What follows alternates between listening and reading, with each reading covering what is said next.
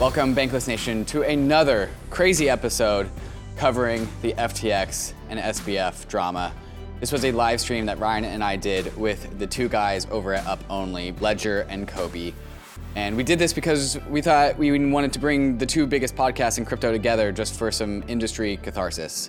I'm pretty sure the entire industry tuned into this one, something like 20, 30,000 people while we were live streaming this last night at about 10 p.m. Eastern time. So we talked for about 2 hours just shooting the shit and talking about how big of a deal this is, how we're going to move forward as an industry. And Kobe, of course, shares his age-old wisdom, is all the stuff he's seen before through the cycles. And we kind of talk about how we can pick up the pieces and move forward over what is perhaps one of the worst events of the 2022 collapse in crypto prices and all the contagion that has fallen out.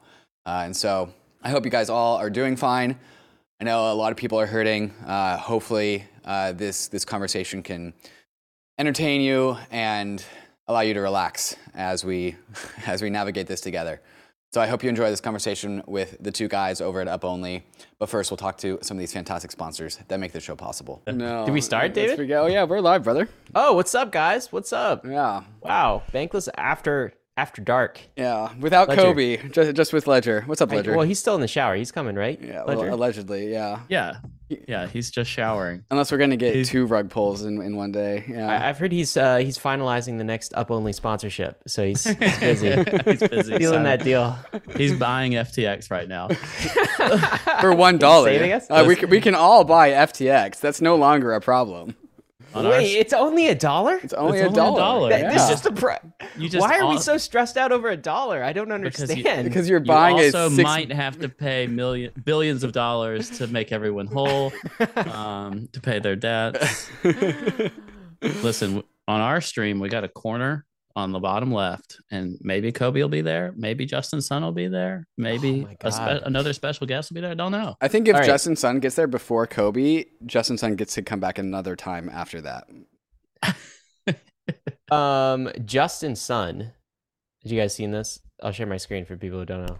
He just announced that he is planning to bail us out. Oh, you just rugged UpOnly. You so rugged bad. my stream. Oh, did I really? Bad. You can't share? You can't share. I'm sorry. I didn't plan for that. Can you restart it? We have two different form factors of live streams coming together right now. Oh man, sorry. Yeah, Sorry, Ledger. Just tell the audience they're smart. They're smart audience. Go subscribe to UpOnly right now. What should we tell them? UpOnly.tv. UpOnly. Wait, no, that's not right. Go to Twitch. Go to twitch.tv/UpOnly TV. Something like that. Who cares? Best podcast in crypto. What are you drinking, David? I am drinking a Naked and Famous with a habanero in it because, like I said, while we were getting the stream ready to go, Sam Bankman-Fried made himself very famous, but he's been swimming naked this entire time. And that is my drink. What are you drinking, Ledger? Sorry, I was DMing Justin Sun the video link. I'm stuck in the waiting room. Oh, Wait, yes, is he really? Is he really coming in? I need more people on Twitter. Here's Kobe.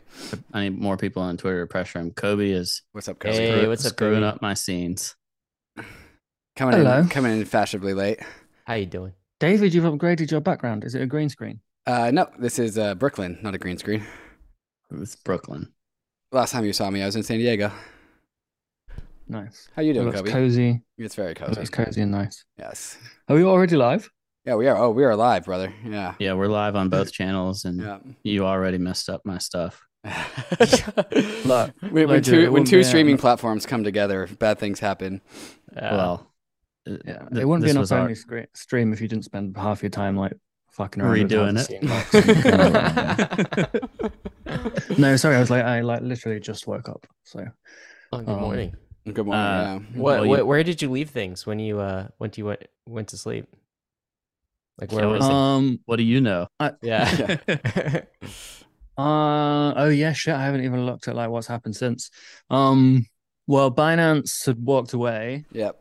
And like Sam still hadn't said anything. CZ had just tweeted the like I tried sad face thing. Yeah, that's about it. I think the only thing that's come after that is like people have concluded that there's something like a $6 to $7 billion hole in FTX's balance sheet. I don't think we've Wait, I figured. thought we were up to like 8 to 10. Do we know? Wall Street Journal said it was about 8, right? It was like could be as large as 8. Could be as large as 8. How did that happen? That is How a do you big get hole. an $8 billion hole in your balance sheet? I mean, I don't know. If you're asking me how to lose money in crypto, I can tell you that's easy as fuck. And I mean, it seems like they just did fucked up stuff with customer deposits, right? Like they just either loaned them out or directionally traded them or like used them for their own personal reasons. Do you think it was all Alameda? Because imagine, okay, Alameda should have blown up along with A16 or Three Arrows Capital and the rest of them, but they got yeah. Let's not invoke A16C right now. But they didn't because FTX gave them a big ass buffer. They didn't give them like a multi-billion-dollar buffer. So like, would have FTX still have gone under without Alameda? Because I feel like that answer is almost yes. Yeah, I mean, I don't know. I the only thing I can think of is plausible, but I have to admit that I just like constantly reveal myself as naive in these things because like maybe they just gave them $8 billion, dude. Like we don't. Look, they could just done that. They could have gone, oh, it'll be fine. They'll make it back. They're really great traders. But they could have also had like a.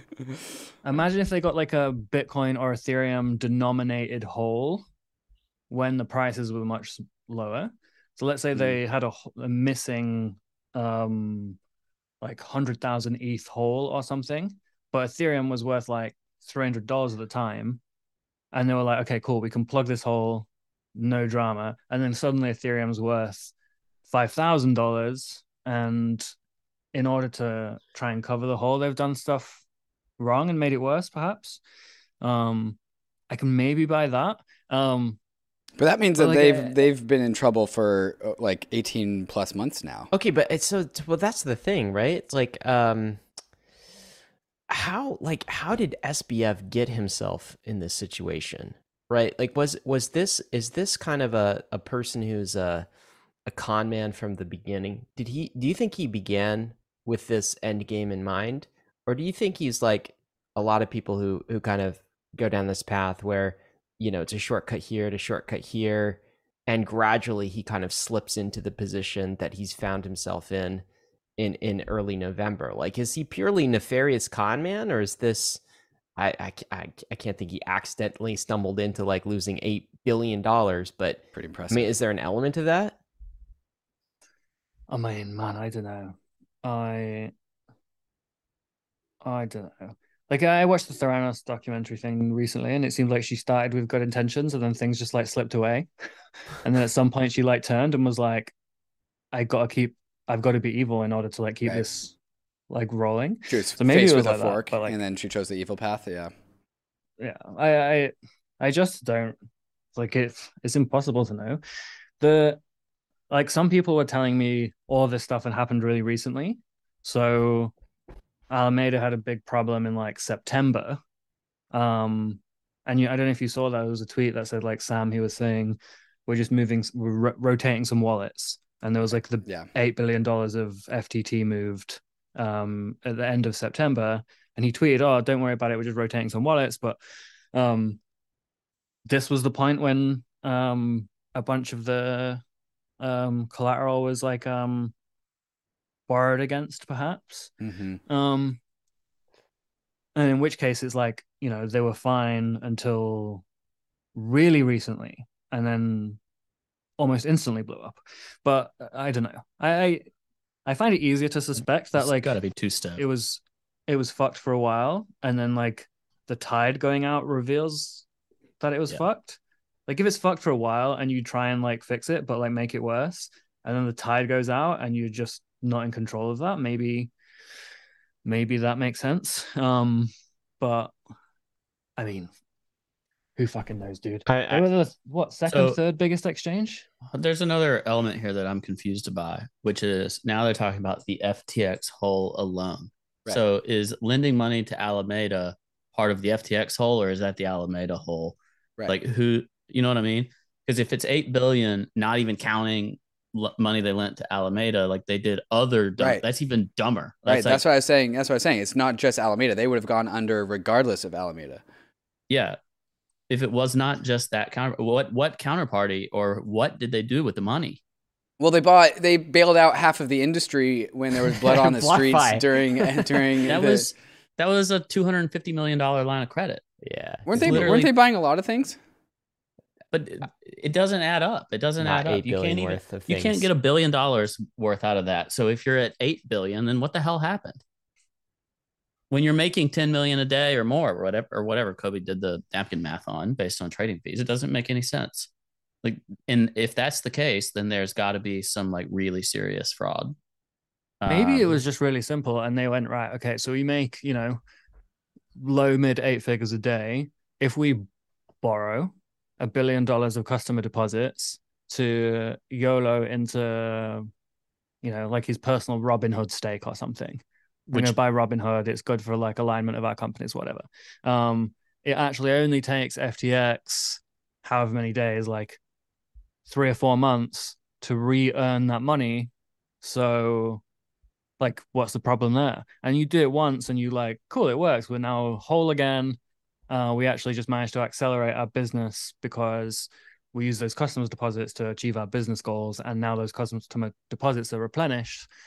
Maybe you do that a few times, trying to be like efficient with all the money that's available to you. And suddenly like you've done it one too many times and the tide goes out and there's a bank run and like there was literally a gigantic bank run for this to even be like properly discovered. So they could have operated much closer to insolvent, like the insolvency line where they just don't have deposits left.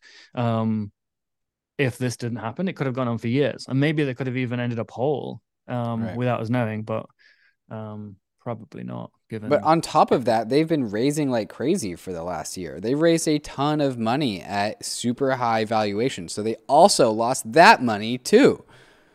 Yeah, it was like what, 2 billion in the last year? Yeah. Their actual capital raise was 2 billion. Yeah. I didn't realize it was that high. I think that's right. I think that's right. It's enough memory.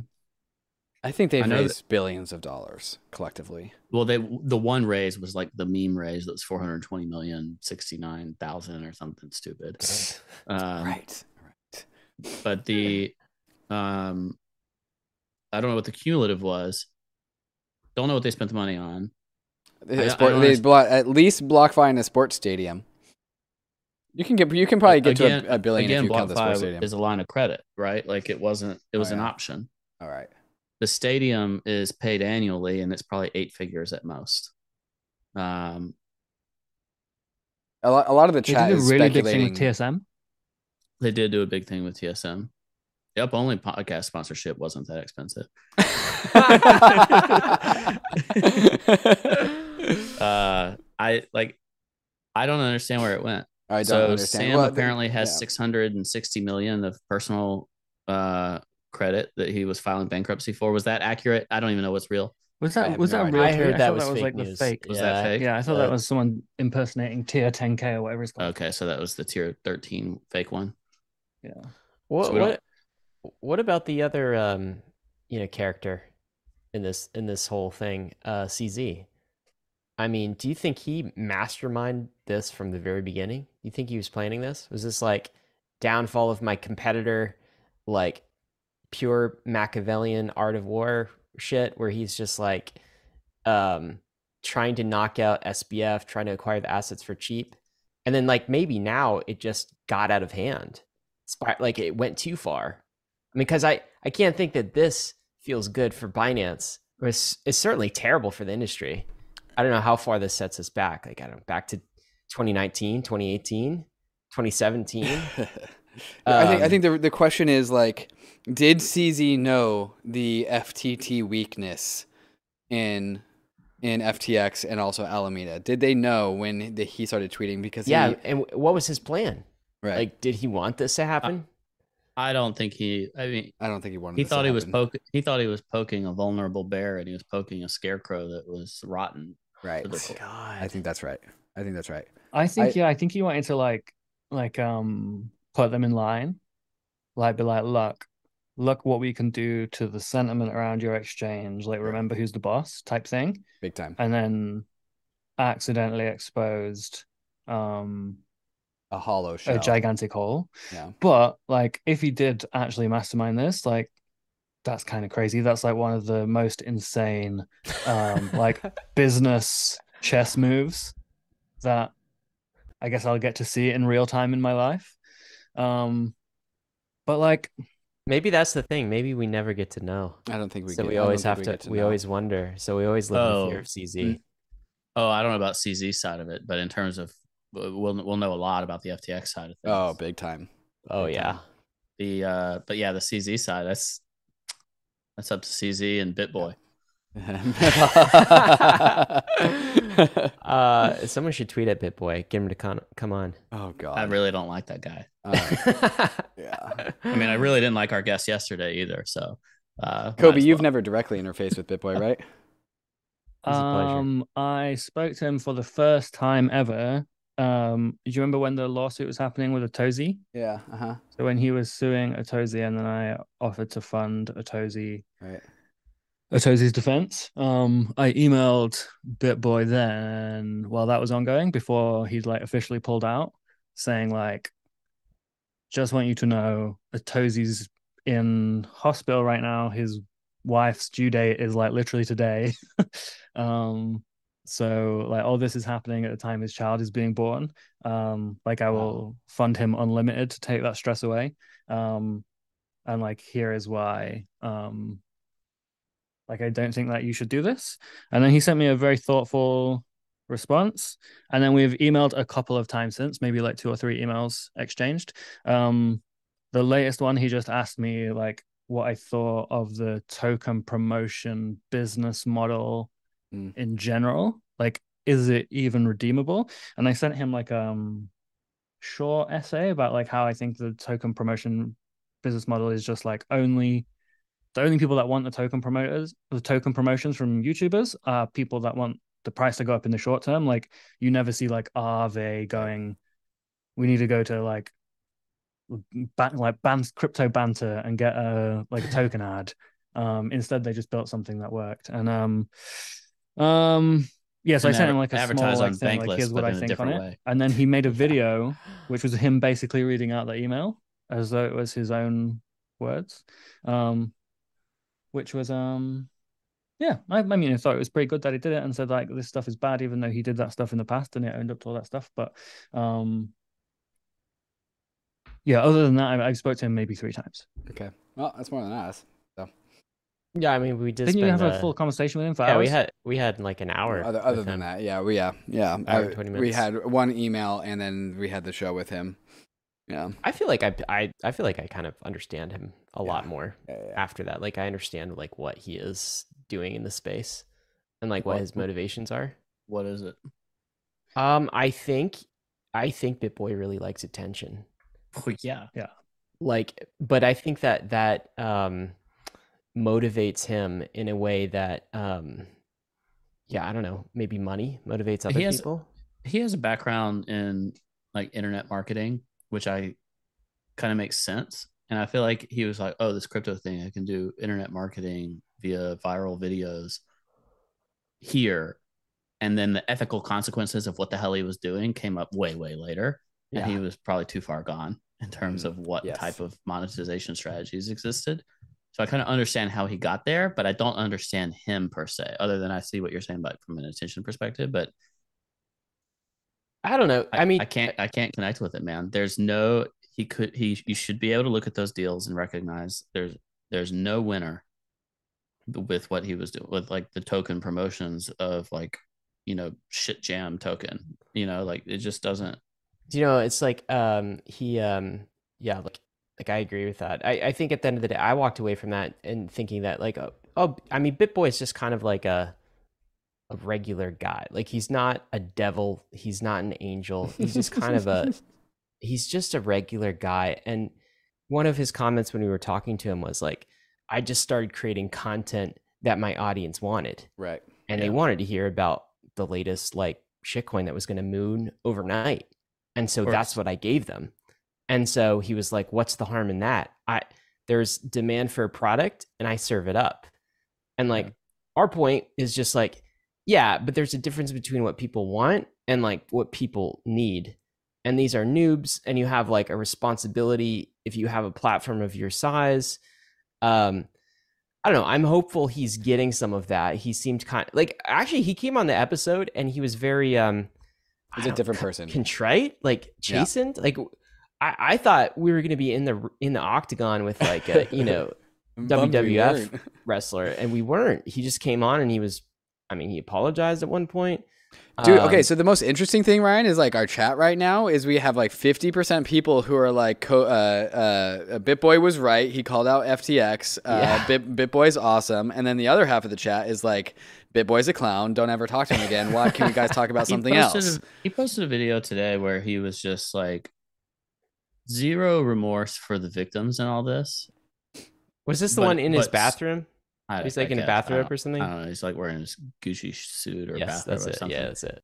But Anyone who wears a Gucci it's suit. one thing to say like, I told you so. This guy was a scammer. I knew it. I had proof. That's fine. But he claimed this like euphoric level victory, and there are no winners here. Yeah, BitBoy is not a winner here. CZ is not a winner here. CZ acknowledges that. I don't know what CZ actually feels, but his public stance on it was at least like fair and reasoned. And BitBoy's emotions took over. The guy cannot control his emotions, and he cannot recognize the fact that they're victims based on these outcomes. The outcomes from his promotions. Oh, I swam down like the easiest, fastest lane with the strongest current that I could to make money. I didn't do anything wrong. It's like, okay, it's the same reason that Martin Shkreli pisses me off. The dude was like selling pills for $7.50 a pop because he could. It doesn't make it right. There's an ethical way to do business and there's an unethical way to do business. And that's your choice that you have to live with as an individual. Yeah. And swimming down the easy lane for max profits is, in my opinion, not a worthy choice. The theme of 2022, perhaps, or at least all of those people who do that like, getting insolvent. I don't think he went into token promotion business to like maliciously steal from a lot of people, but I think when you're making a lot of money doing a business model that's probably not great for your users, it's easy to not acknowledge that while the going's good, and maybe even lie to yourself and say like, actually everyone's winning, the market's going up, everyone's kind of winning. Yeah, there's some losers, but we do good due diligence and we disclose and blah blah blah blah blah. So like, you know, whatever. The only like really comical part of this for me is that like, if instead of having FTX as a sponsor for UpOnly, we just shilled loads of shit coins and done like token promotions, a different fucking token every episode, we'd look better now than we currently do. I mean, you never know, right? True enough. Like, we look like shit right now. I'm not trying to say we don't. But here's what's crazy is like, so you guys have had like one sponsor consistently. Bankless has had like many, like we have multiple sponsor slots, right? A few handfuls, yeah. And like, I'm just like saying to David, like we do our best to select our sponsor and like our sponsors, and we do not, I mean, we turn a ton of sponsors away, or like we're shady, like you're shady, we can't support that. But like just law of numbers in crypto, I mean, you never know. And it doesn't have to be a crypto exchange hack. It could be just like anything. Somebody wrote some sloppy smart contract code. There was like a bridge that was flawed. There was some kind of multi-sig that, you know, was an attack vector that we didn't realize. North Korea freaking attacked. Like, who knows what could happen? And that is, it's just a lot of responsibility. Well, it's the same thing as to like, why the hell are we in this industry in the first place? We're in this industry because it's an industry about money. So all sponsors are downstream of something of that nature. There's no way out of that risk, no matter what. Guys, the chat's blowing up about yeah, we know SBF retweeted Justin Sun. We know that that's true. I've DM'd Can Justin. You pass the tweet though? Is he saying we're figuring out a way to make Tron, whatever the rest of them are, blah blah blah, holders whole, or is he saying they're putting together a solution to create all of FTX relief, basically? Because he says, further to my announcement to stand behind all Tron token holders, Tron, BTT, JST, Sun, HT holders on FTX, we are putting together a solution forward with FTX to initiate a pathway forward. So, like, I don't know why. is he just saying, like, we're figuring out with them how to make our own bags good? I don't know why SBF would retweet that if it was just about Tron and TRX. It only makes sense under the context that Tron and Justin Sun is helping FTX. Does it? I don't even know anymore with SBF, man. I don't think Sam's got control of his Twitter account anymore. I think that is in the hands of Crisis Management Team. Yeah.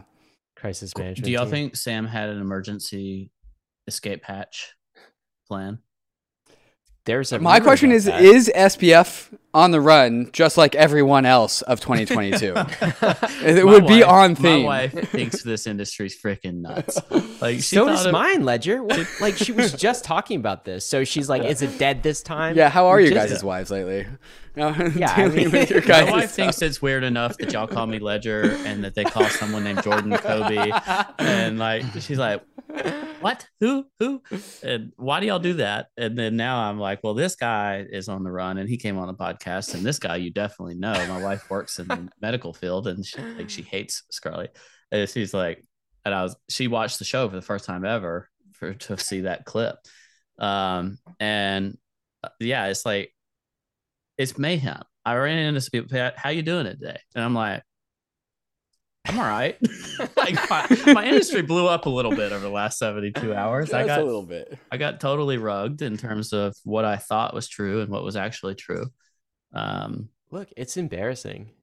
It is. It's insane. Like, we live in absolute la la land of total insanity where the stakes are billions of dollars that very few people can comprehend, even the people within the industry. Apparently, even the people that are supposed to be the leaders are freaking morons, like taking extraordinary risks, the same risks that Gainsey takes. It's like, it's just Gainsey's smarter than them. Like, I would put Kobe in charge of crypto, like just capital C crypto country. Kobe can be in charge, and he's just a degenerate gambler that's been doing it since 2013 and survived. It's like this survivorship bias. So he's damn good at it. He's lived through all this out, and I'm like, put the guy in charge. Like, at least I don't think he's going to rug everything and steal it all. See, that's what I find insane. I don't know if you read the Multicoin investor letter, but they said they had access to the FTX Q2 balance sheet information as part of their ongoing due diligence. And they still lost 20% of assets, like assets under management on the exchange. So, like, can they not read a balance sheet, or was the balance sheet wrong? Like, was it like fictional? Is it doctored? I think not reading a balance sheet is definitely something to be considered. That's definitely a possibility. Yeah, like maybe, right? But if you then write in your investor letter, we did the due diligence, we looked at like the Q2 bucks, and then investors go look at the Q2 bucks and there's a gigantic hole. It's not going to look great. But it makes me wonder, like, were they giving incorrect books, or did the problem happen afterwards? Did the books actually look fine in Q2? The books, I don't know. And if you can have like in proper insider information and do like insider due diligence on FTX bucks and still get rugged by FTX, I mean, that's kind of crazy. Someone in our chat said, Kobe, did you see that Sam said he'd come on UpOnly? Yeah, this was on November 7th. He said he'd come on UpOnly. Forever ago. So that was before basically FTX went to zero. I think he was interested in talking to CZ because he was real interested in bending the knees before he actually was exposed naked. Yeah, he was saying he'd come on UpOnly. He's willing to talk. Saying basically, we're not even acknowledging these rumors anymore. Right. Back to business from the FTX account, and it was all a sham. In the background, he's trying to raise $6 billion to cover the hole. Yeah. And then, like he said to us, we got put into a group chat with him after he said he'd come on, and he was like, "Yeah, cool, we'll do it today, on November 7th, maybe on November 7th or 8th." And then we were like, "Great, cool, we'll do it this time." I'll like wake up on time. And then we like get to it and it's like, oh, we're actually gonna have to push it back. And then was like the radio silence. Right. It's like they right down to the line, they were just like lying about it. And I'm like, oh yeah, it's gonna be fine. It's gonna be fine. I'll go do a podcast and say how everything's fine. Well, that's on theme Um, with 2022. Like everyone is like that up until the moment where everyone realizes that. You Well, all but, I have to mean- like show confidence until the very last moment. I mean, but to your point, Kobe, like so I just looked at the day a few hours ago because I couldn't believe it, but it was only 11 days ago that Voorhees and SBF had this debate, and 11 SBF 11 was days. lecturing the crypto industry on regulation. Yeah. Well, well, Eric he made did him look he stupid. did a speech in Congress or in I don't know where you go sit in the wooden bit. He And there's all these perjured people that perjured looking at you that himself. work in the government and like they're in like a circle and you're sat there. That bit he did that. And he did a speech about how like the financial crisis couldn't have happened because they were like borrowing and like reborrowing and blah blah blah blah. Whereas everything on FTX is like that couldn't happen on FTX, and that was last year, literally in Congress. Like he just went and sat there and either lied to Congress about all the shit, or all the problems happened afterwards. And maybe it's just like me being naive again and being like, why would you go sit in Congress and like intentionally tell lies to like your government if you just knew they were false? It must have happened later on, but man. We saw the same thing with I just uploaded that sound just went straight to the stream. We just saw the same thing with 3O's Capital where they were like super confident and trying to talk about how like a few more liquidations than UpOnly, and then that was them, right? And so it's just an insane amount of projection that they have to produce, that they have to give, because they have to give confidence, right? We saw this with Alameda, the CEO, saying like, oh yeah, we'll buy all the FTT tokens at $22. You have to produce confidence. And so it's just like an insane amount of projection that's like required, because that's like one of the last bits of ammo that they have left to shoot. Yeah. I'm reading this this multi-coin this multi-coin letter. So how down bad is multi-coin right now? They had It was like what 10% of assets under management were affected. we're on FTX. Yeah, but then you got to think about the Solana stake, the FTX stake, the Sol coins. Like their general thesis was like Sam coins, right? I saw the actual letter, but then the block post is basically the exact same thing as the letter. Like the block, the one on the block is accurate. So it should say what the added stuff is. But in terms of percentage of everything, I wouldn't call them wrecked. But like their stake in Solana, I mean, they haven't sold enough of it for that to not be wrecked. It's down tremendously. Is it crazy to you guys? Like all of the crypto gods of 2021. I mean, I think of like the main ones. Like it was Suzu, Kyle Davies, it was 3 Hours Capital, right? And then it was like Do Kwon, right? And like definitely Kyle Samani, Multicoin, like Fund of the Danny Year. Sester. Danny Sesta, Our favorite, God. Yeah. That was earlier this year that he fell, but yeah, Yeah. he was a god in 2021. But even people like Andre Cronje, right? I mean, he's still kind of active, and Phantom, all of these things. He offered to sponsor UpOnly now too. Really? Take it. And then the last one kind of standing was SBF. And I mean, where are they now? Like, are there any gods from 2021 still standing? Justin As if- Sun. No, he was a god before God. He was a god in Yeah, Asterisk before. He's one of the 2021. old gods. The Old new gods. gods are all dead. Yeah, the new gods are dead. Yeah. New gods are dead. The new Long gods live- are long dead. live the When old did gods. Bybit start? 2019. Bybit just kind of like casually chilling, running a fucking exchange with no KYC, just like staying out of the news cycles. I don't even know what is Bybit. I don't even know what that is. It's just like FTX, except it's like yellow instead of blue. And it's just not like registered anywhere. No identity checks. No AML, KYC. No. Bro, don't Laws. I think it was like I think you could do like two hundred grand, 200 grand a day if you don't have KYC or something. I don't know. I didn't use it because it seemed like kind of dodgy, and then they did a bunch of like token launches with like like the Moon Carl. They helped him launch a token called Caster, which like launched That guy and like sucks. all-time high was on day one, and it's just a straight line downwards ever since. Like it's never made. It's just like actually just like a graph of a straight line downwards. The But chat like brought up you know what, Sailor. like trying to like figure out what the worst thing an exchange has done. If that's the worst shit they've done, maybe they're all right. Maybe they're one of the better ones. I do wonder if like where do you go now, right? Like FTX at least had the best user experience, in my opinion, from like the website and app point of view, not from the like you don't have any real money there point of view. That user experience is very bad. Yeah, but yeah, that's the problem. Binance I find really confusing. Coinbase is like really slow and like I appreciate Coinbase not... at this point. Like at this point, for some reason, I feel like some sort of like patriotism about Coinbase. Well, I've also they have been trying to do cool stuff recently in the last like I guess year and like more so. I think they lost their way a little bit 2020, 2021. They kept raising their fees on the platform where everyone else was lowering them, and like they were not feeding the product that was good for traders, which was Coinbase Pro.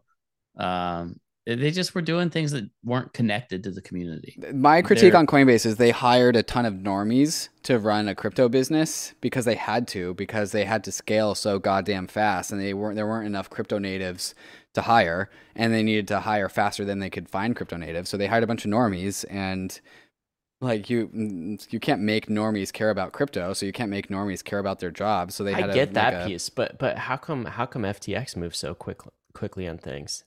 Yeah, that's a good point. I was attracted. Oh, because they were spending all customer deposits. They had a bigger budget. Yeah. I was attracted to platforms, and that's why I liked Blockfolio when they reached out and wanted to figure out a way to work with them. We got rugged on that. Like Blockfolio became FTX app, became FTX. So we really didn't opt into FTX. It just became impossible to say what is the FTX app even. But nevertheless, the hilarious thing is we're actually sponsored by FTX US. That's our real contract. So we're like our real contract is Blockfolio Inc. Right. Which is FTX that's US right. Now, right? I believe so. It's owned by FTX US, apparently. Yeah. I don't know. I'll ask Brett. Who knows? What was the structure? UpOnly did not rug anyone. FTX US is completely solvent. But right? Is it though? Is it? And if any future Bankless sponsors rugs Bankless, we're also not responsible. Yeah. I guess my point though was back now. The reason I know for real. Ed, come back. So the thing that I liked about it was I could tell a normal person in my life, like, how do you DCA into crypto, right? And recommend this way that's not got crazy fees when you're trying to do it. That gives you a reasonable way to swap in and out of majors, doesn't have every shitcoin available right away, is not 100x leverage. I asked Sam and CZ the time we did one versus, I mean, what a stream. I had technical issues naturally, but like just in the concept of that. And like my biggest question for them is, why is your default leverage 20x? It's bullshit. Like that is wrong. I think it was 100x then. I think default was 20x, and both of them were like, it shouldn't be. And yet there it was. And I don't want to tell a regular person to go to this platform where that's the default, that's on by default. You're at this tremendous risk. And I liked the like simplicity of connect your bank to an app, get it easily, have a Robin Hood like experience, if you will, where the money goes in, you do normal things. And Robinhood, not that they do it well, like they can buy weekly options without being accredited. But it's just insane. Like make this stuff simpler for just onboarding people to products that aren't gonna make you destitute from your bad gambling habits. Yeah, I think that's why where I think Coinbase lost their way a bit around their IPO was that they seemed to start making decisions that were based on the share price rather than decisions based on like the previous Coinbase ethos. And I think maybe they've gone back to it a bit now. Like they've like launched some tokens for the first time. They've launched like Coinbase ETH, which is like a wrapped staked ETH, like ERC20, which is I think the first token they've ever launched. And they did like DeFi front ends all within Coinbase, right? So you can interact with any DeFi app with That's Coinbase. some real innovation. The MPC wallet, multi-party computation. That's some really cool shit that I think a lot of people don't appreciate. Yeah. But for a little while in the middle of last year, or maybe even this year, they were just like releasing like bottom of the barrel shitcoins that you wouldn't even find on Binance, right? Like really like let's go illiquid, Brandon terrible. Coin. Here's a random thing shit, that Coinbase Ventures backed that doesn't exist anywhere else, but here it is, a liquid market on Coinbase. Here's a token you've never heard of before. Yeah. Well, I mean, it's hard because like we need a fiat on ramp, like we need a crypto exchange, a crypto bank in order to actually like start doing this. I think like one thing that's obviously, I don't know, we've learned this a number of times this year, but is just not leaving your funds on an exchange. Yeah. Right. To actually go bankless. Yeah. To actually, and that's a thing that, I mean, I know we learned like Mt. Gox a long time ago, but it's just like 2022 has just been, that's been hammered into this generation's head. Like all of the things that have happened, we know not to leave our funds on an exchange, right? We have to learn that. But that's the other thing is, I do think that, you know, crypto hasn't done a good enough job making the user experience easy. So I still can't tell back to your comment of like Ledger, a normie getting into crypto. You can't be like freaking like, and here's a wallet, and here's, you know, buy this hardware wallet, you know, 24 words. And if you remember them, if you forget them, you're dead. You lose all of your money. Like, the user experience just hasn't really caught up. It's gotten worse. So it hasn't gotten, for me, it's gotten worse. It took a while for like MetaMask and Ledger. MetaMask Chrome, the MetaMask Chrome Ledger combo has been rugging me for like a year in a row now. You know who? Really? You know it's the gotten app, better lately. You know the wallet that impresses me continuously, small, scrappy, maybe good, maybe not, but from a user experience perspective, is Rainbow Wallet. Yeah. Yeah. I'm talking with Mike McDermott next week.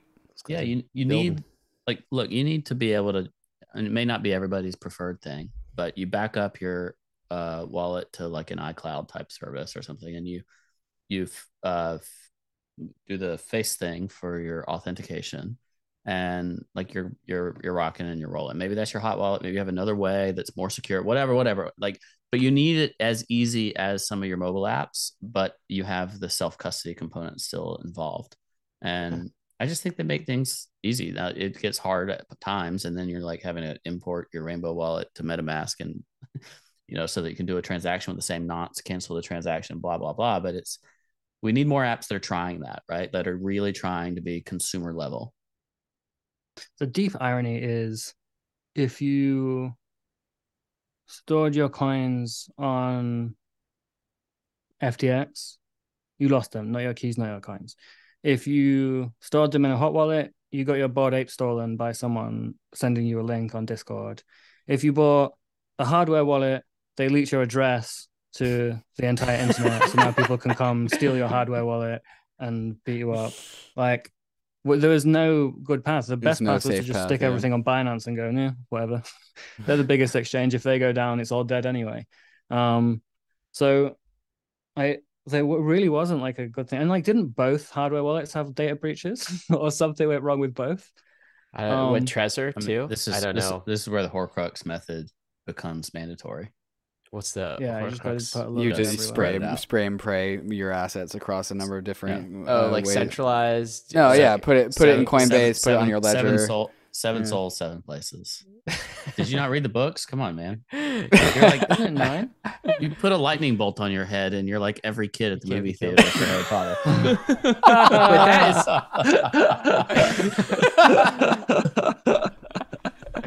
is. Ryan, were you ever Harry Potter for Halloween? I was never Harry Potter for Halloween. No. You're like, yeah. I'm sad. Is this another glasses? I'm sad that Ledger made that joke before I realized it. Yeah. Yeah, Ledger, you've become BitBoy. Sorry, I'm Nice bullying. glasses, bro. Nice glasses, Harry Potter. I'm bullying. Oh man, God. he did apologize for Um, that. Thanks, Bip. Yeah. Well, we kind of made him. Yeah, we did.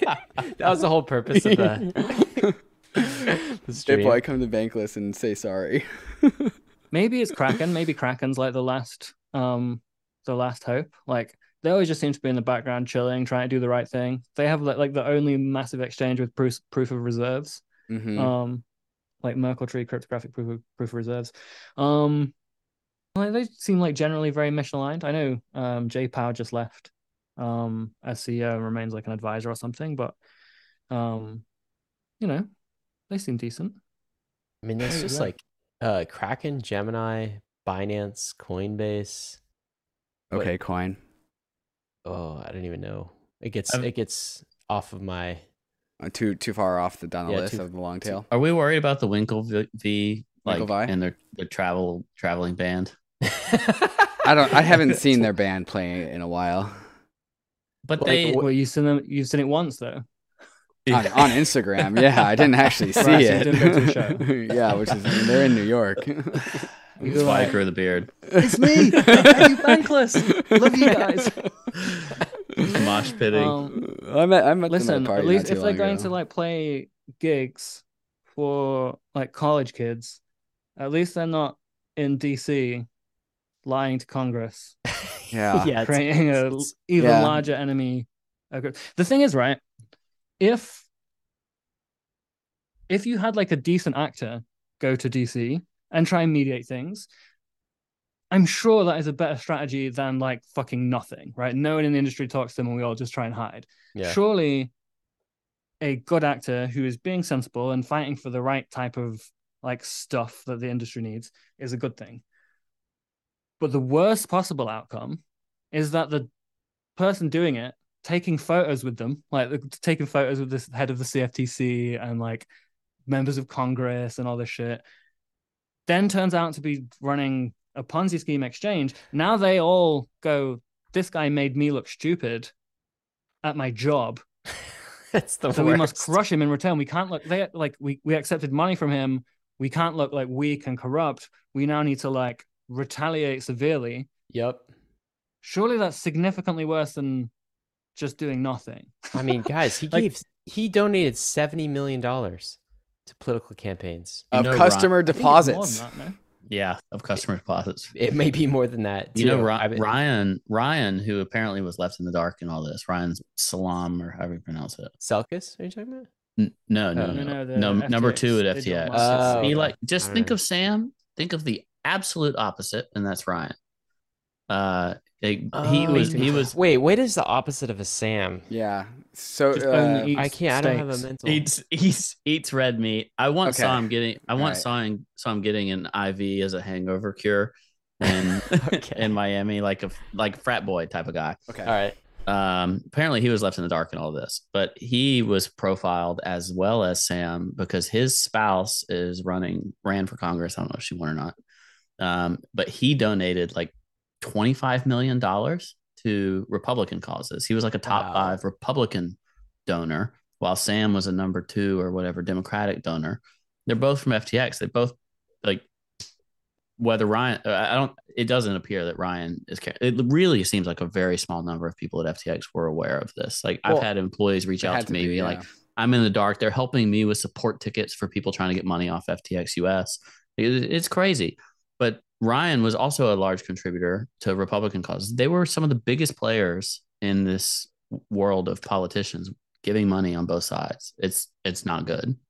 All right, let me ask you guys like a crazy like Joe Rogan type of question here. Is like, what are the chances that Can you do a Joe Rogan voice? Yeah, Yeah. I can't do a Joe Rogan voice. David, do you have a Also, Joe like, Rogan voice? you have pull to your smoke shoulders DMT. up.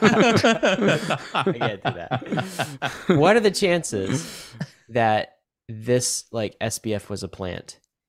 I mean, all of this, to your point, Kobe, seemed like so scripted. All right, like This whole industry is scripted. the We're all in a like, simulation. where did he come from? I mean, he rises from nowhere 2018, 2019 builds He did come from nowhere. the fastest growing exchange in the world. How? How did he go from zero to what, like $22 billion? How did that happen? How did he infiltrate DC and become like the spokesperson for crypto and DeFi, right? And now, after he's earned the trust of all the politicians, the whole thing turns out to be smoke and mirrors, right? Like industry wrecked. Like I don't know what happens in the wake of this. Is there like any chance in your minds that there's something? It's something to The only thing that adds credibility to it is that his parents are like deeply right, deep state, political, like deep elite state mega people. lawyers. He turbo wrote them.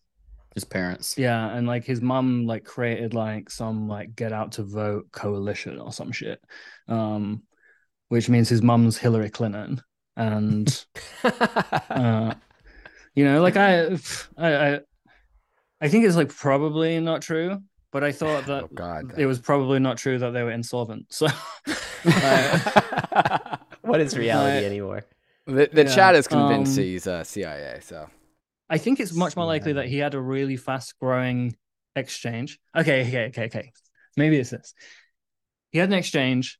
It was really fast growing, totally by like a mix of like luck and aggression. Like, you know, if you're willing to trade customer deposits, maybe you're willing to be a bit more aggressive on stuff that other people aren't. And like that sort of insanity or psychopathy translates into like business success.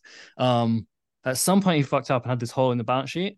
But like you can't tell your parents, can you? They'll be so disappointed that their son fucked up really badly. Mom. So his like political elite parents are going like, you should go to Congress and you should talk. You should donate to these guys. You should donate to these guys. Yeah, like, they were telling him never yes, get in Mom, crypto yes, in the Dad. first place.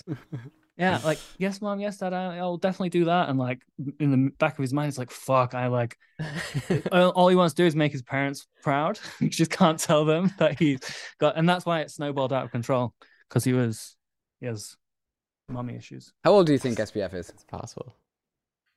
How old? He's under 30, right? Like He 29. must be about 30. He's exactly 30 years old. He was born in March Just turned 30. 1992. How old is Vitalik? Like 28. Did you see the tweet that Vitalik posted? It made me 28. so sad. So he like replied to someone about like SBF's net worth plummeting to like $1 billion. $980 million. Yeah, and Vitalik replied and just said that is still much more than I have. And that was the only words of the tweet. And I was like, yeah. His net worth plummets astray. 95% to $1 billion. $1 billion. Great. This is SBF, not This I is- don't really this know is what SBF. effective altruism means, but I feel like Vitalik embodies that much more. Yeah. Well, Bro, but is I can this- tell you what effective altruism means. I read the book. I read the book when I was in university, or maybe after university, when in my early 20s or something. And parts of it are like extremely enticing, and I could understand the attraction to the book, right? Because it tells you stories about certain charity initiatives throughout history that were basically completely ineffective. And it gives the example of something called the water wheel, which was apparently in the Bush administration era, this huge popular initiative to like help like poor countries in parts of Africa have access to clean water. And they went and they removed loads of these hand pumps, these water hand pumps, and they put these like these big wheels that you push around in. But it turned out if you pushed the wheel constantly for 24 hours, you got about 18 hours worth of water because this wheel was like completely ineffective. And like they hated using this wheel. It was like demoralizing and degrading. It was like a playground item to push around. But all of the like I think it was the first lady was like all in on this initiative, going and like taking photos with these water wheels, saying, "Look, we're saving the poor countries." Like a merry-go-round, yes. Someone in the chat just said, "We're saving the poor countries." But in practice, they were just burning money, making things worse, and not helping. And that was an example of like ineffective altruism, where people get excited by the cause of like, I'm going to look so great solving this problem that like is emotional. And another example is like plastic in the ocean, where it's everyone's favorite topic. So there's so much money being poured into it that it becomes like used ineffectively. And the most effective reduction of suffering was really unsexy stuff like deworming of children in like parts of the world where like if you dewormed kids, like there was a 50% increase in people passing school, and then that policy paid for itself within 3 years because the tax dollars from the people that would go into the workforce from this initiative would then pay itself off. And there's this book that like kind of says, so you should focus on like impact with doing good. You shouldn't focus on what feels good. You should focus on like actual reduction of suffering. But the book gets a little bit strange in that Will Askill, the guy who writes it, uses this like logic to go into the argument that actually, therefore, the best way you can reduce suffering is to go work at Goldman Sachs, steal everyone's money, and use that money in the most effective ways for reducing human suffering. Because if you go work at charity, you're doing a small amount. Whereas if you steal or if you acquire multi-billions and then use them really effectively, you're actually reducing human suffering by a lot more with your life, with your like with your time, because you're good at making money in Wall Street. Exactly, you make money and then you use that really effectively. Is the book have a chapter on not blowing up in the process? And yeah, and like that's exactly what that's the playbook. SBF read this book and ignored all the bits about like human suffering and was like, okay, gotta make $30 billion. Will reduce human suffering by stealing everyone's money. Great, let's go. But genuinely, it's quite a good book. I always thought the whole effective altruism was like guillotine insurance. It's like, oh yeah, you just liquidated all of the industry, but you have this banner of effective altruism. You're talking about for SBF specifically. For SBF. Yeah. You're not talking about like not for generally me, like, speaking. Yeah. Effective altruism, like conceptually, I'm like a big fan. I mean, that makes sense. Well, it got SBF like on the Sam Harris podcast. Well, deworming, like yeah. Well, yeah. I refuse to accept that process doesn't matter, right? Like, I think process, like how you make the money. Do you mean? Yes, I think process matters. If you say like, there's a like biblical reference, if you give someone $1 and what do they do with it? You give someone $100 or $1,000, what do they do with it? Shekels or something. But you know what I'm saying? Like, what you do with the dollar is going to reflect what you're going to do with 1,000 of them or 1,000,000 of them. And if you say like, I will do good work, just give me lots and lots of money in whatever way is possible, and then I'll do good with it. You need to do good along the way. You need to show that you can be responsible with the resources that you've been entrusted with along the way to then be entrusted with the resources when they're larger. I refuse to believe that just get it all while it's hot in whatever way possible and then do good later. You just won't. Yeah. No, I like that a lot. Yeah. I do agree that it's like I think he read this book called Doing Good Better and then sort of used it as a shield, as like, I can't be evil because look at what I'm doing on the other side, and like took the like most perverted the most perverted way you can read the book and go, oh, okay, that makes me a good person. That justifies the stuff I'm doing because that book says it's the like best way to reduce human suffering or whatever.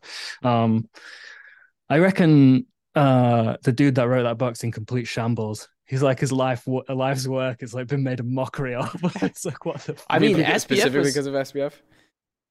Yeah, he was his personal advisor for a bit. Oh, wow. I did not know the guy that wrote the book. I did not know Yeah, that. you know, the dude that was texting Elon on his behalf was the dude who wrote the book.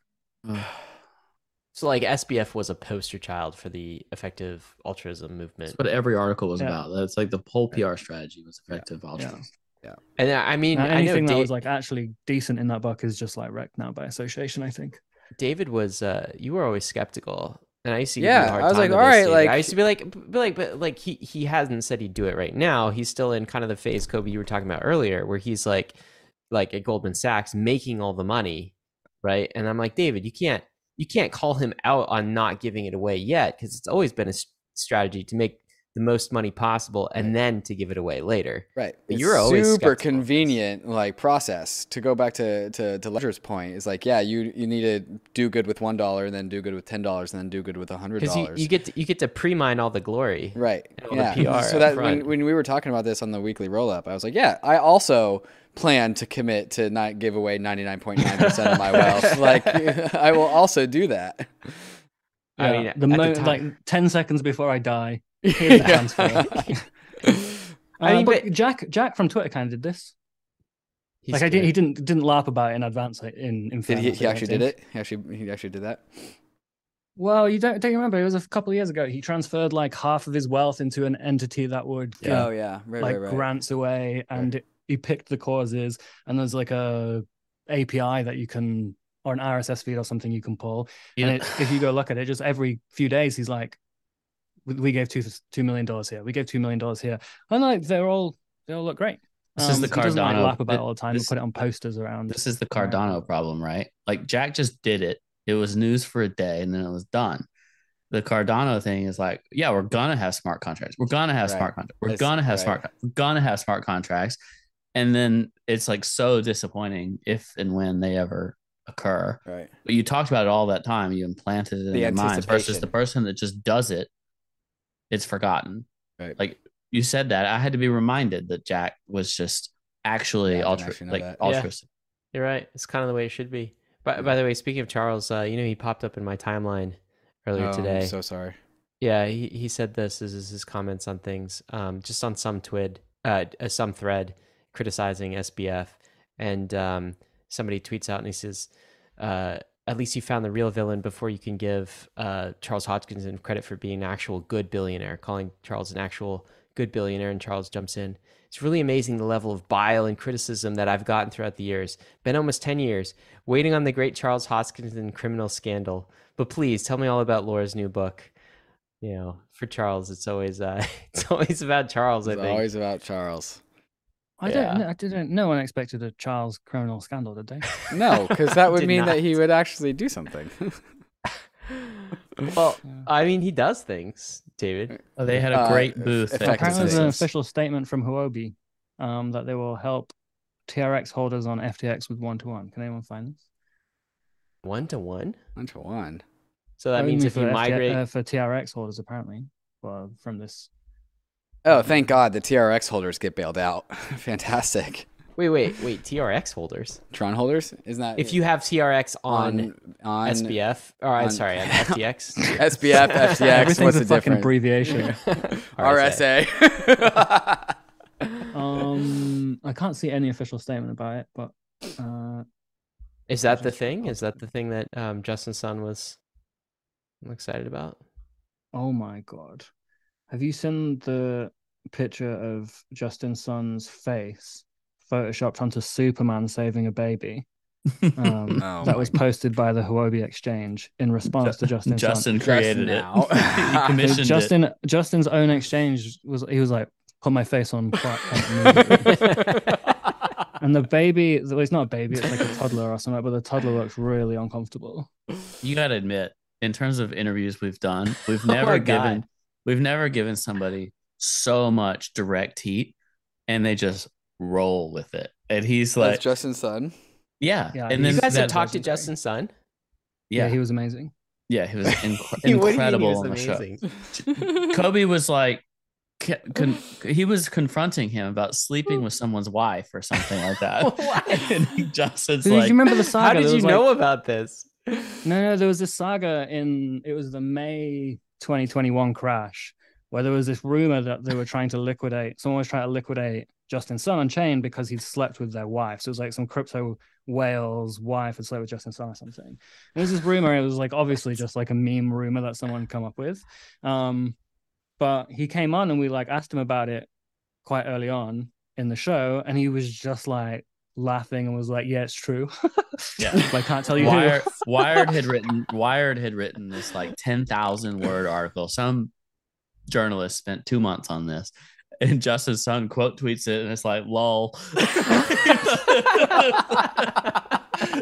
What is this guy? Like, he just is the full embrace of the stupidity of our space, and he just makes billions. Guys, I remember Prince and Ethereum clone makes billions, keeps his in billions. 2018, I thought like Justin Sun was like the peak scammer, like the worst scammer this industry. And now I'm looking The in best 2020. scammer of this industry. Yeah, and I'm like, this guy, I mean, he seems like an angel. No one truly hates him.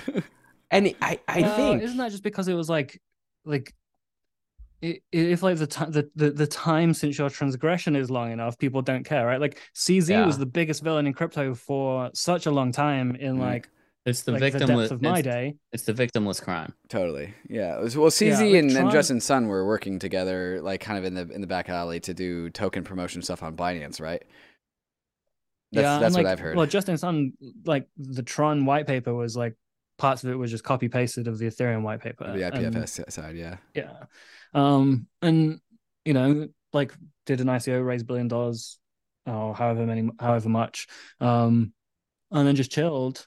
But because like he's now just chilling and having a nice time, people just go, "Oh, that was ages ago. He doesn't need to scam us anymore," and he's kind of entertaining. He's like, well, we've also completely redefined to a much worse degree what a scammer is. Like the scammers have gotten worse. They've gotten worse. Yeah. Well, isn't Justin Sun like he's like a huge like whale, right? I mean, he's like a huge he's like DeFi 5, whale. 10x more. Dude, I than still Vitalik. subscribe to his wallet. I'm gonna find it right now. All right, doesn't he like? Rumor is okay. Wait, sorry, Ryan. How old do you think Justin Sun is? I'm looking at the Superman photo. He's looking pretty good, pretty young. I'm also gonna say 30. Are there you two? No, is he 30? Yeah, 30. He's 32. 32. He's the oldest one I've mentioned so far.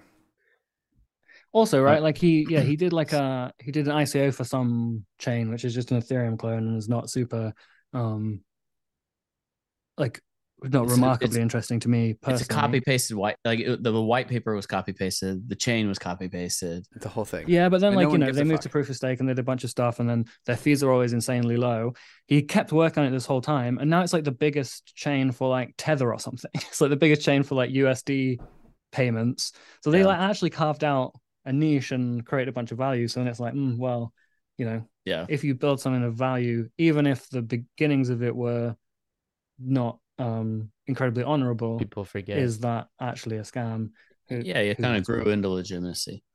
He his main DeFi wallet, it only has like 250 million in it now, but it had like $1 billion plus 2 billion, 3 billion. Doesn't he have more ETH than Vitalik? Yes, he does. Oh he's unbelievably wealthy. More ETH than Vitalik. Multi-billionaire. Well, because Vitalik only gives away money. He doesn't earn any more.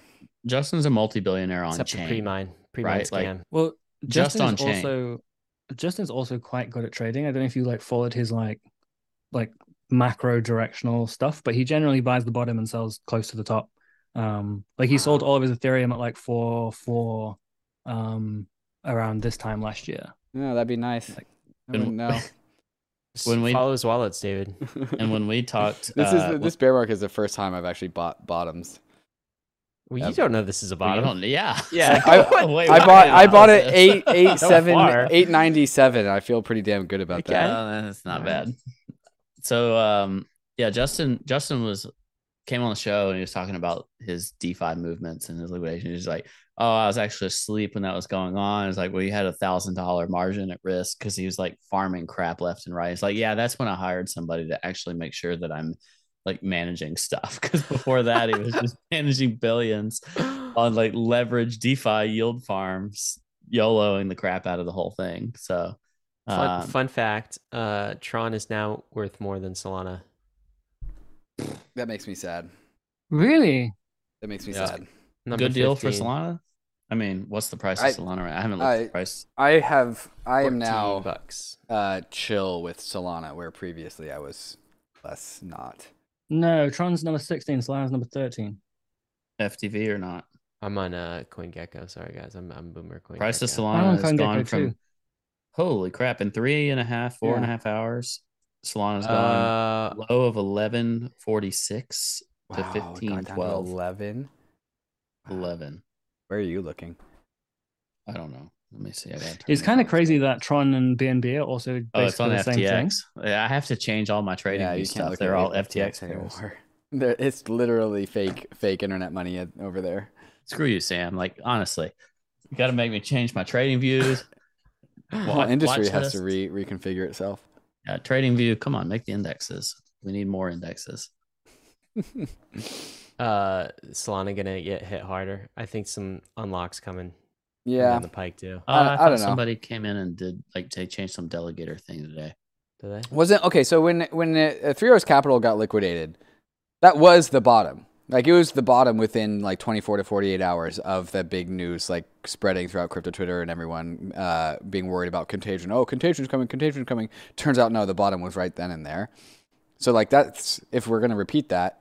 Like I'm not a trader, but like my gut take is that the bottom of the prices is going to be happening the day of the worst news, which is FTX being insolvent. That's my quick take. Bro, don't tell me you're not a trader. I gotta go to our direct messages.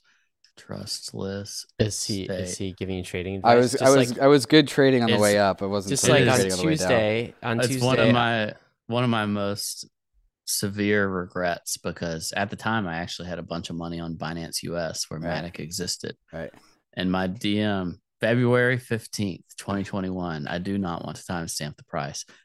All caps, Matic. And I was like, screw you. It was at 20 cents at the moment, or I think even less. It was 11. It was 11 cents. I like stopped out at 10 cents I or something. I was like, all right, David, let's roll, baby. Stop out at 10 cents, goes $2. I was mad. I was really mad at you. Sorry, buddy. Yeah. Anyway, I forget what I was trying to bring up there. Bring back pain. David, you are a trader, man. You called a Solana bottom, I think, on our Tuesday live stream. You're talking Can't remember what Solana. that was. God, I did? That doesn't sound like Yeah, me. you did. Yeah, I re-listened to that part of the episode. Good for me. The problem It with wasn't Solana, the bottom.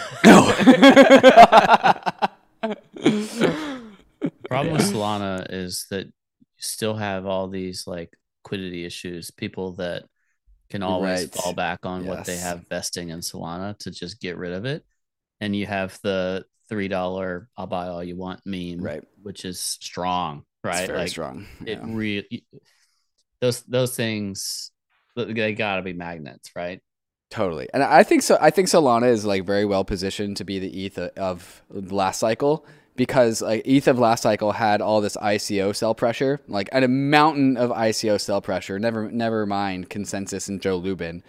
And that's Solana of this cycle where they have all of the insane investor lockups and just the dumpage from FTX and all the associated $3 is exactly 99% off the top, and you know that's going to be juicy. In some ways, you've got to imagine that the Solana founders feel very bittersweet about this FTX stuff because obviously it's horrible for the industry and it's like bad for them reputationally because Solana was kind of like the Sam coin, the Sam coin that enabled all other Sam coins. In a way, it was the like Sam was sort of the poster boy for Solana. Yeah, the OG Sam coin. But at the same time, the removal of that narrative can only be good for Solana in the future, right? Like, right. Yes. And it started a while back. If you're in right? 3 years and like you still have FTX looming over you as Sam looming over you as the biggest thing about your chain.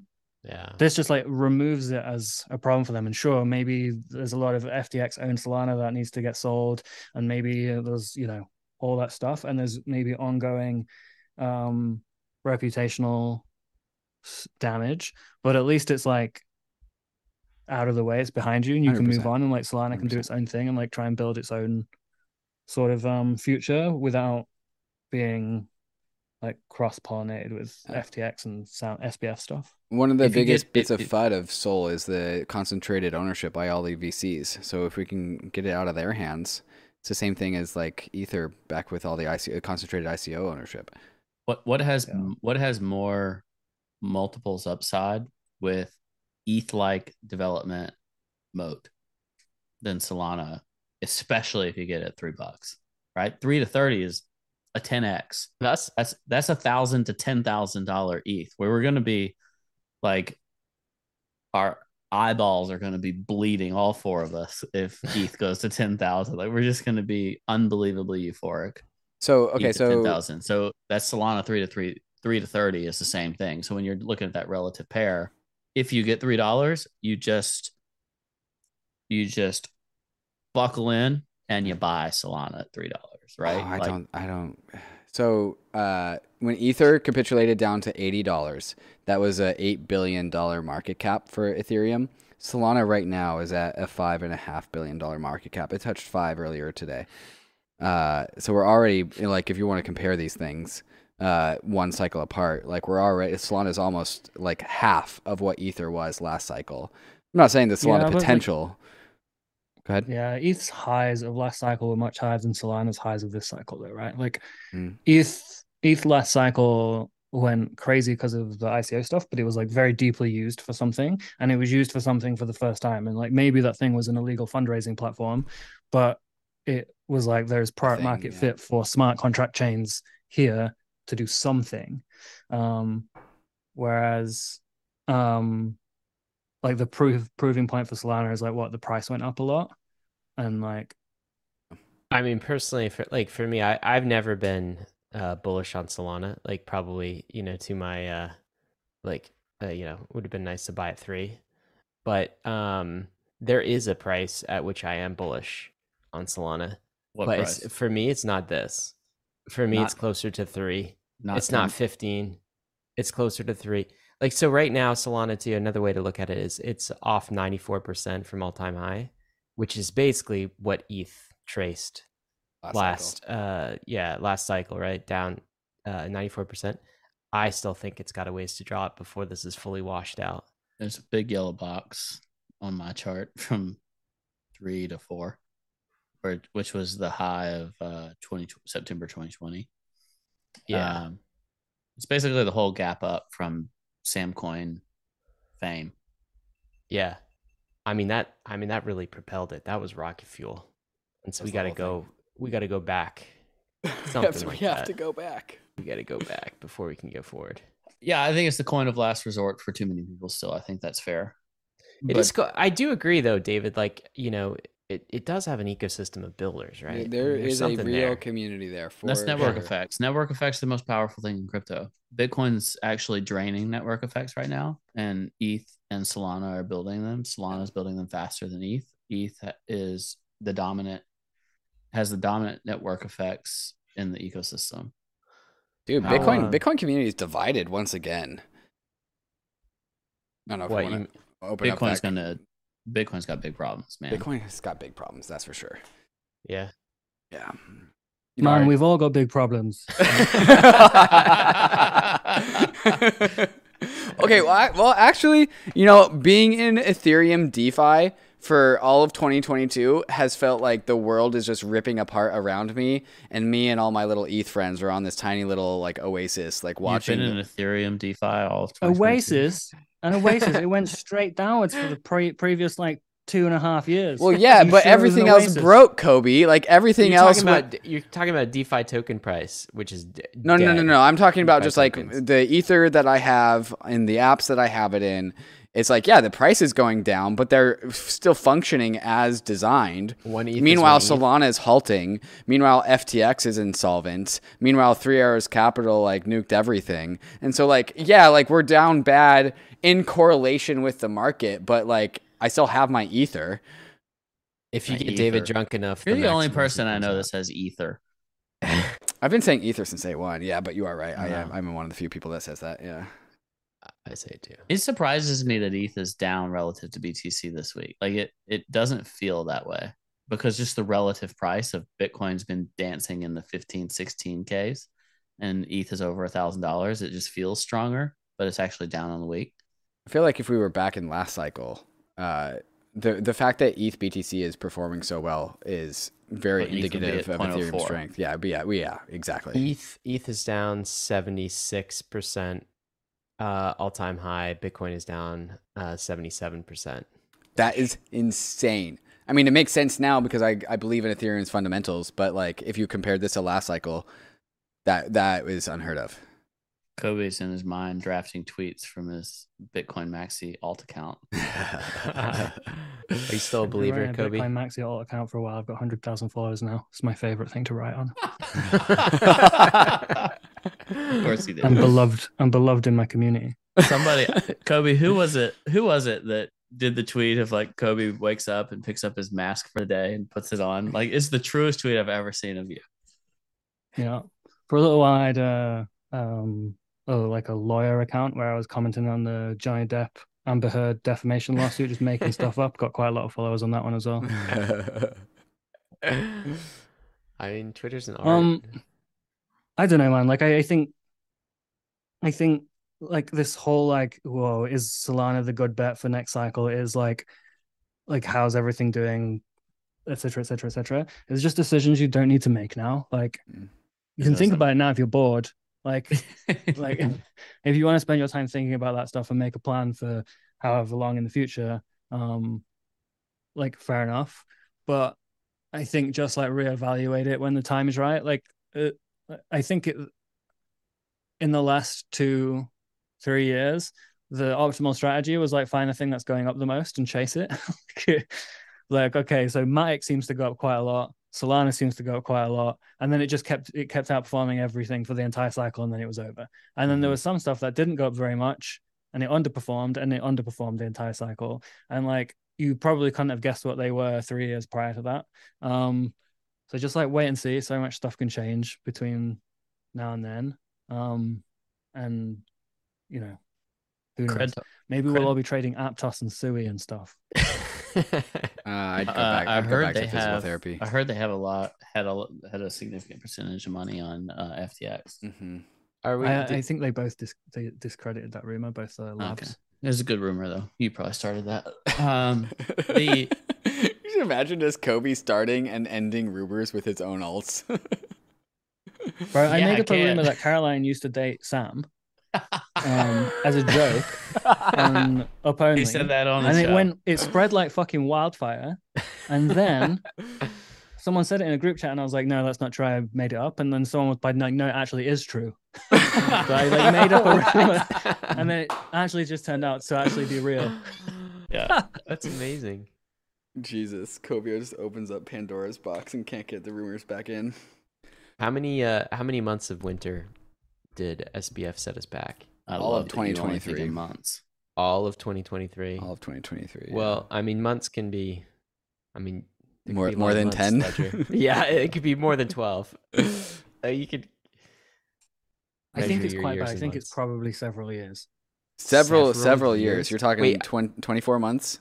I'm asking specifically what SBF you think added to the crypto winter. Added? Yeah. Several in addition. Oh. He added several years? Oh. Yeah. Damn. He was the poster boy of trad crypto. Yeah, like the DC crypto movement. Even if he wasn't like, you know, the person like pushing for that, he'd sort of become this like he'll be the most recognizable crypto face to a lot of politicians, regulators, etc. I think, and he went and blatantly lied to their face. It seems, or told them, told them something, and then like had the same problems later and made the same mistakes later, or just lied to their face. Let's go with he lied to their face, as he did to everyone else only days ago. But if he lied to their face, they won't welcome whoever else with open arms. They're not going to go, oh, these people have good intentions, good faith, discussions with us. They're just going to say their mindset for several years now, if it wasn't already, is going to be these people are just lying to us and trying to pull the wool over our eyes.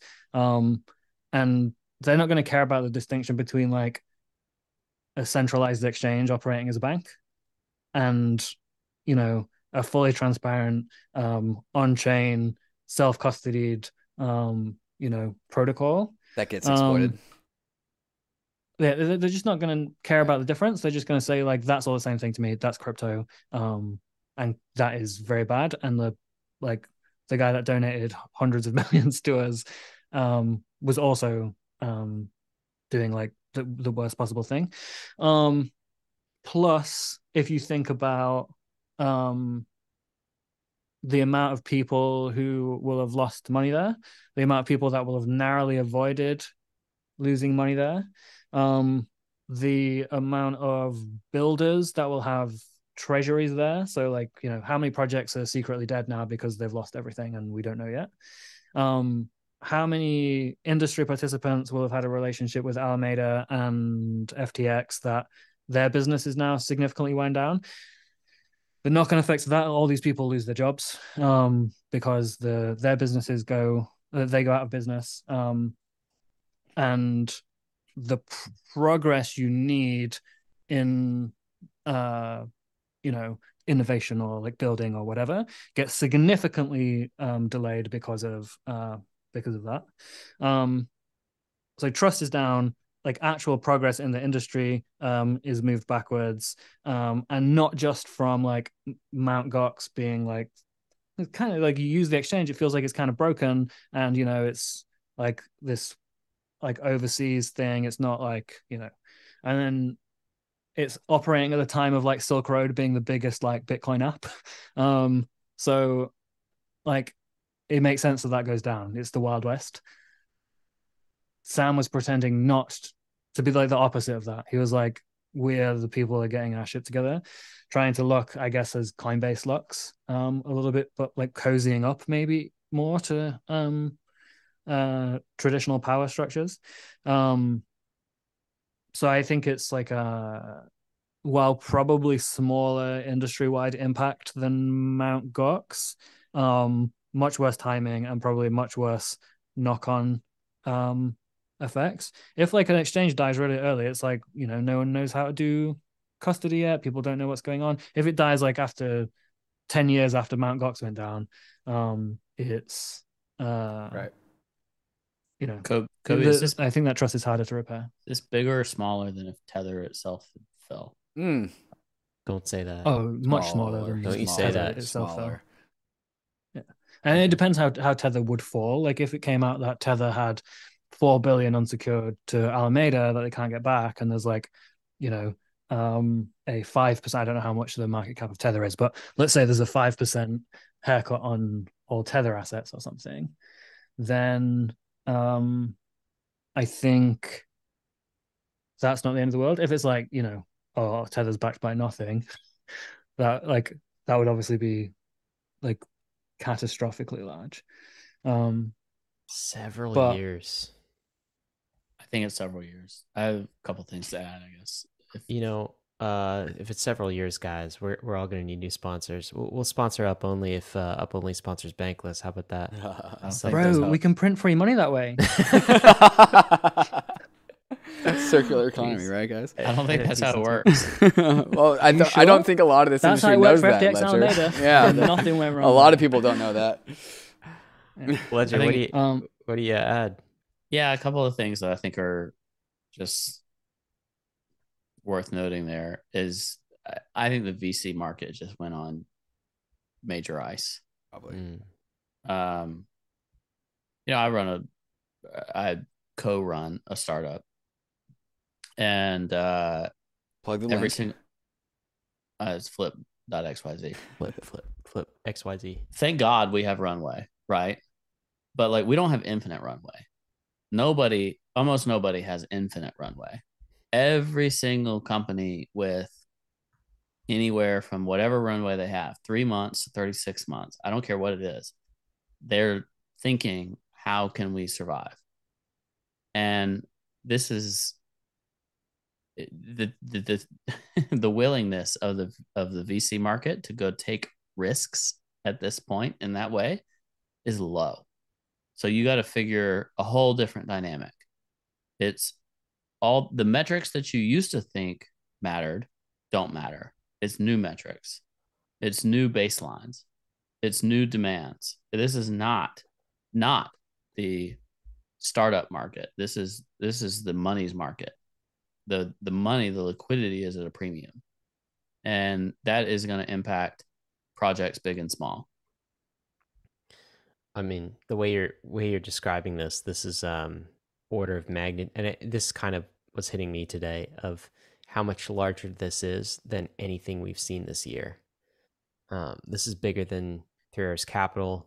Yeah, in terms of legitimacy for the space. Yeah. I think and those froze the space for months.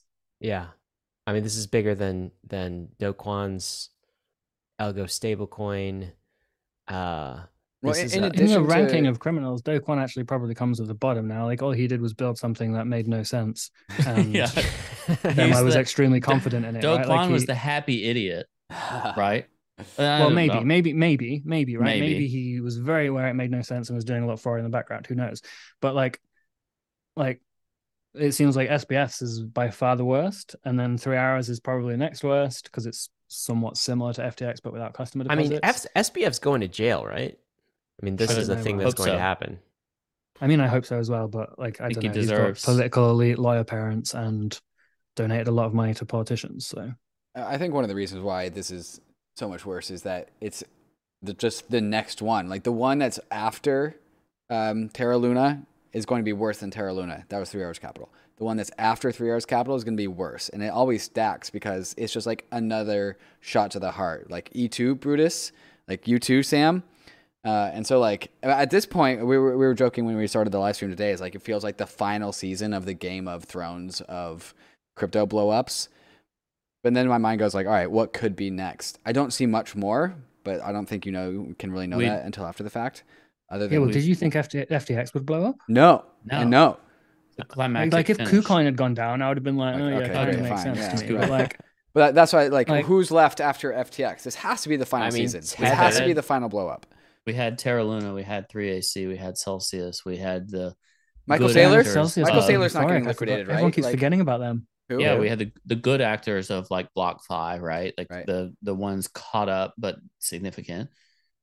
Now we have FTX. We don't know what the hell it is. We have the people that are the collateral damage of FTX. But FTX, in my opinion, was the climactic finish of the blowups. Right. If It's the final Vitalik turns season. out to be a scammer, then I'm just rage Oh, quitting I'm- the space. I'm out. I'm going to grad school. I mean, for the something, chat's yeah. yelling Sailor. Like Sailor. I don't think Saylor? Sailor can get liquidated. It's a Like, slow. Yeah. It's a slow bleed finish. Like it's a multi-year, which Yeah. could happen, right? Like a crypto winner, he can't service the loans. I mean, but what about Tether? You were talking about Tether, Oh. Ledger. Do you think that's it's over.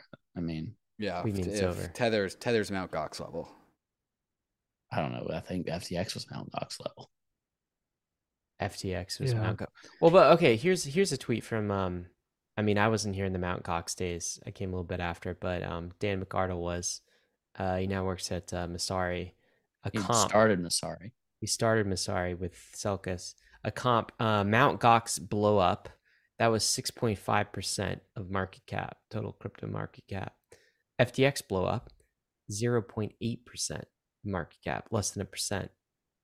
Yeah, but like you're talking total crypto market cap, right? Which the majority of is fake, because that includes like Oxy and Serum and the bags that Alameda have borrowed against. That's not real. like it. That's what I meant. That's what I meant earlier when I said like it's much smaller in terms of scale than Mt. Gox. Like the DAO hack was like 30% of all Ethereum or something, right? Like, Right. Yeah. we don't have shit on that scale anymore because funds are way more spread out. But the impact of this is going to be, I think, much bigger than like either the DAO hack or Mt. Gox or Right. the Bitfinex hack or Right. There's a lot of intangibles. Like that's market cap is one thing, but legitimacy size is massive. Is there any silver lining here? Are you guys planning to? Why are you guys planning? Are you planning to stick around? We don't Well, know. like I've been doing this for 10 years, mate. It's like part of my identity. It's like a third of my life. What else am I going to do? A third, just a third? Why so low? Well, because I'm old as fuck. What's the other 2/3 of your life, Kobe? Well, the Hey. first 10 years, I was a kid. Oh, sorry. I thought you meant like He's one. talking one- about he's I thought you were talking like, 30, yeah, you dude. spend 1/3 of your daily time doing crypto. I'm like, you do 2/3 of your time not crypto stuff? I mean, my entire life. Yeah. I don't know, man. Like it feels to me a little bit like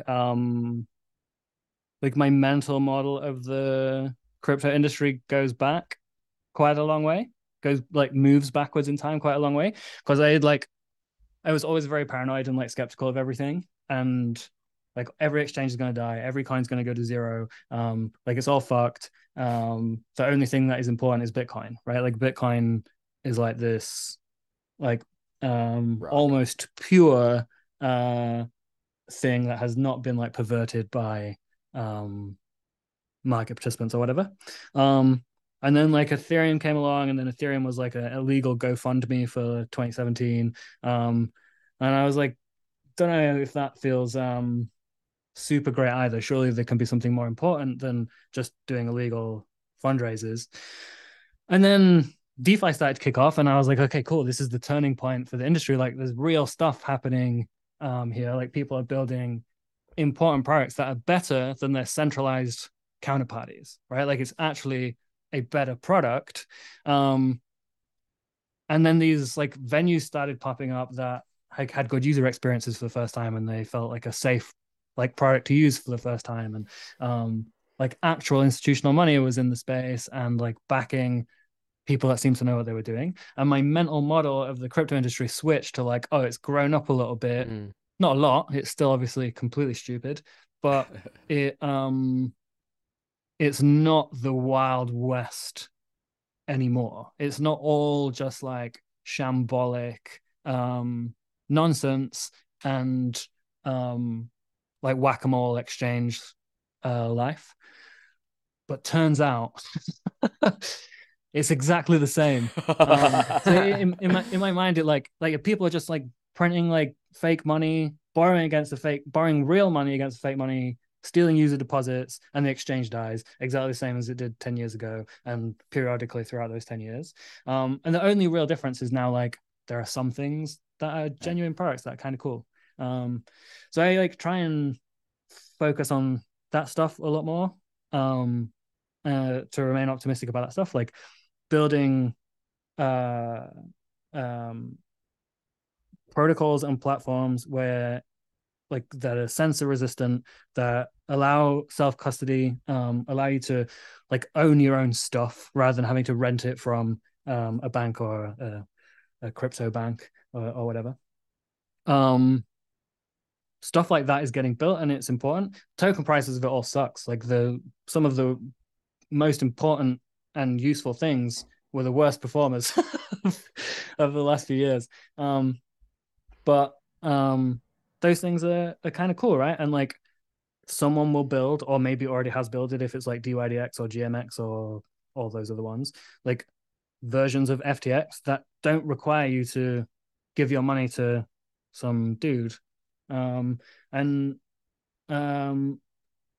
like that stuff's important, I think, and that stuff is will remain interesting. And you just got to see how much of that happens because a bull market comes around, people forget about that stuff, people take shortcuts again, and like focus on the money rather than like the point of everything.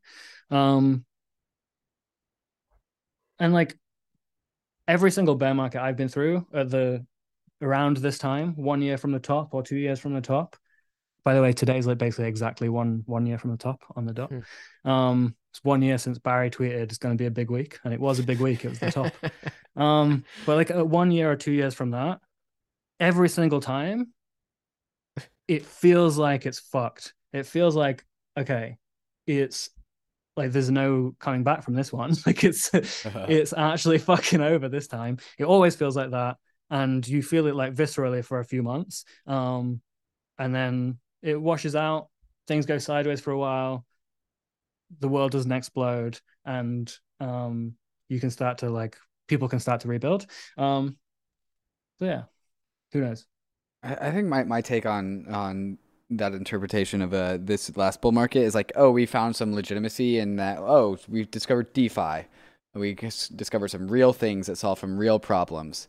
And then the bull market started, and then crypto started to like return to its roots and return to what it was familiar with from previous bull cycles, which was like fork and fair launch a token, and just get more degenerate, right? And so we start with legitimacy at the very beginning of a bull market because that's what triggers the bull market in the first place.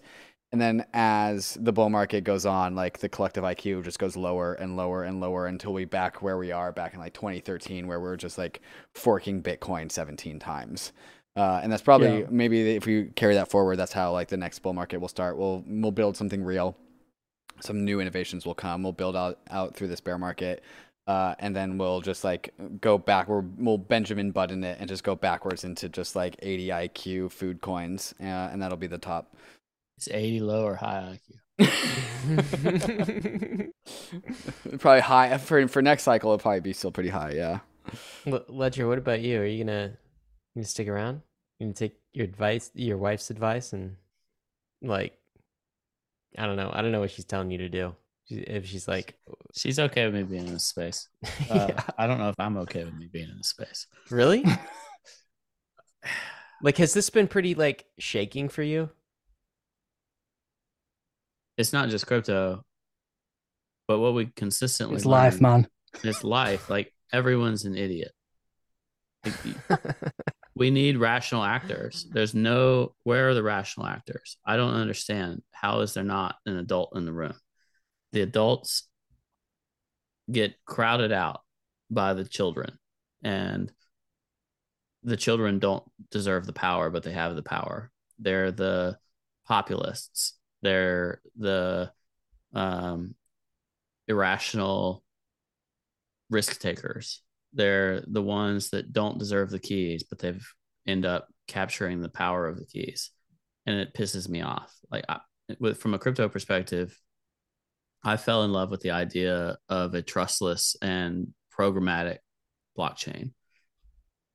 Bitcoin took a while to connect for me, but Ethereum connected with me right away because it was trustless, at least in my naive eyes at the time, programmatic blockchain. And we saw that come to some real fruition with DeFi Summer, and that changed everything for me to where I was starting to get dejected after a few years of you're trading coins that are supposed to have decentralized concepts on centralized exchanges to you can actually do things on chain. And even NFTs really clicked with me in that regard of you're doing things on chain, you're taking control of the programmatic elements of a public blockchain. And I can see through the JPEGs and into the deed that a 721 represents and what that can become 10 years from now or 20 years from now. And those things excite me. And then the freaking monkey brains take over again, and they throw shit all over the place, and they make a mess. And then, like, hopefully some adults clean it up when it's all done, and it's in the next bear. And then their bags underperform all the dog shit that gets spread out over the next bull cycle. And it's like, it's depressing. So yeah, it's like a thankless job. Not that I've participated well in it. Like, I've been one of the monkeys. But it's a thankless job to like express the reasons why you should be here. I mean, people in the chat are talking about how Andreas is who they admire. He's not taken like the full by the horns stance of profitability. He's taken the moral high road along the way, and very few of those really shine and last. The reward is in the quick fix and hope you jump off the train right in time before it implodes in the next cycle. And we got to get past that stuff. We got to get to true value. And I haven't seen that, and it pisses me off. And I would like to see that. And I don't think we've really seen it yet. And, this is only 2 cycles for me. It's a second cycle where it ends in some pretty tremendous disappointment, like the climactic finish of, oh, bro, that's who are these? Happens. Yeah, but who are these children, and where's the good stuff? We need the good stuff. We need the real change, not the dog coins and not the JPEGs and not the clone coins and the scammers and the dickheads and the criminals running off on the private planes. Like, we need the builders and the change makers, and they're not being rewarded or incentivized to be the good things. And we need them to be able to show up, to be rewarded to show up, and we need them to take control and do something. And I haven't seen that yet. That's disappointing. Ledger, you don't have any. You don't have any kids, right? I have 2 kids. You have 2 kids. Ryan here is. Yeah, they're both NFT founders. Ryan's got 3 kids. Do you guys' kids, like the presence of your kids, like impact how you think about the degeneracy in this industry? Yes. For me, it impacts how I think about like the future. Like I mean, the reason I'm in crypto is because I believe in what we're building here. You want to do the maximum public good. Yeah, effective altruism. I guess. That was, I don't know.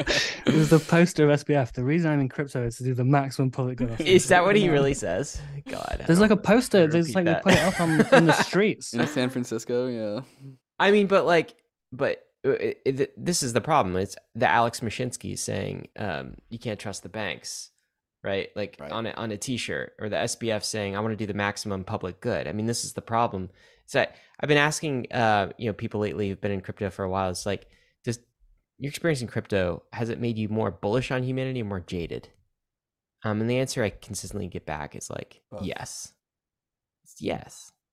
And I guess I feel that too. And this is definitely a moment where we're kind of in a trough, in a valley, where I'm like you guys, I'm feeling pretty jaded about what's going on. Like, how did this is such a self-inflicted wound?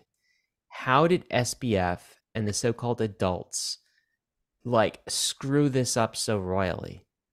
I mean, this is a catastrophic failure. How did we even get here? How did this happen? And it's greed, it's degeneracy, it's not being satisfied with being a multimillionaire and a billionaire. You have to be like $30 billion richest dude on the planet. It's that sort of thing that is dragging us down. And I think, Ledger, you're right. Like, the right people aren't getting rewarded, right? SBF is still worth more than Vitalik Buterin. Like, what? How does that happen? So yeah, it's depressing sometimes. And maybe this is just kind of a low point. Maybe this is the bottom signal now. This entire episode. What's depressing is what is it a bottom signal of? The world? Like Putin's being a dickhead. Trump is an idiot. Like, shouldn't exist. Like, Biden's been in public office since 1971. Like, what is going on? Like, none of these people deserve to be there. Like, it's all ridiculous.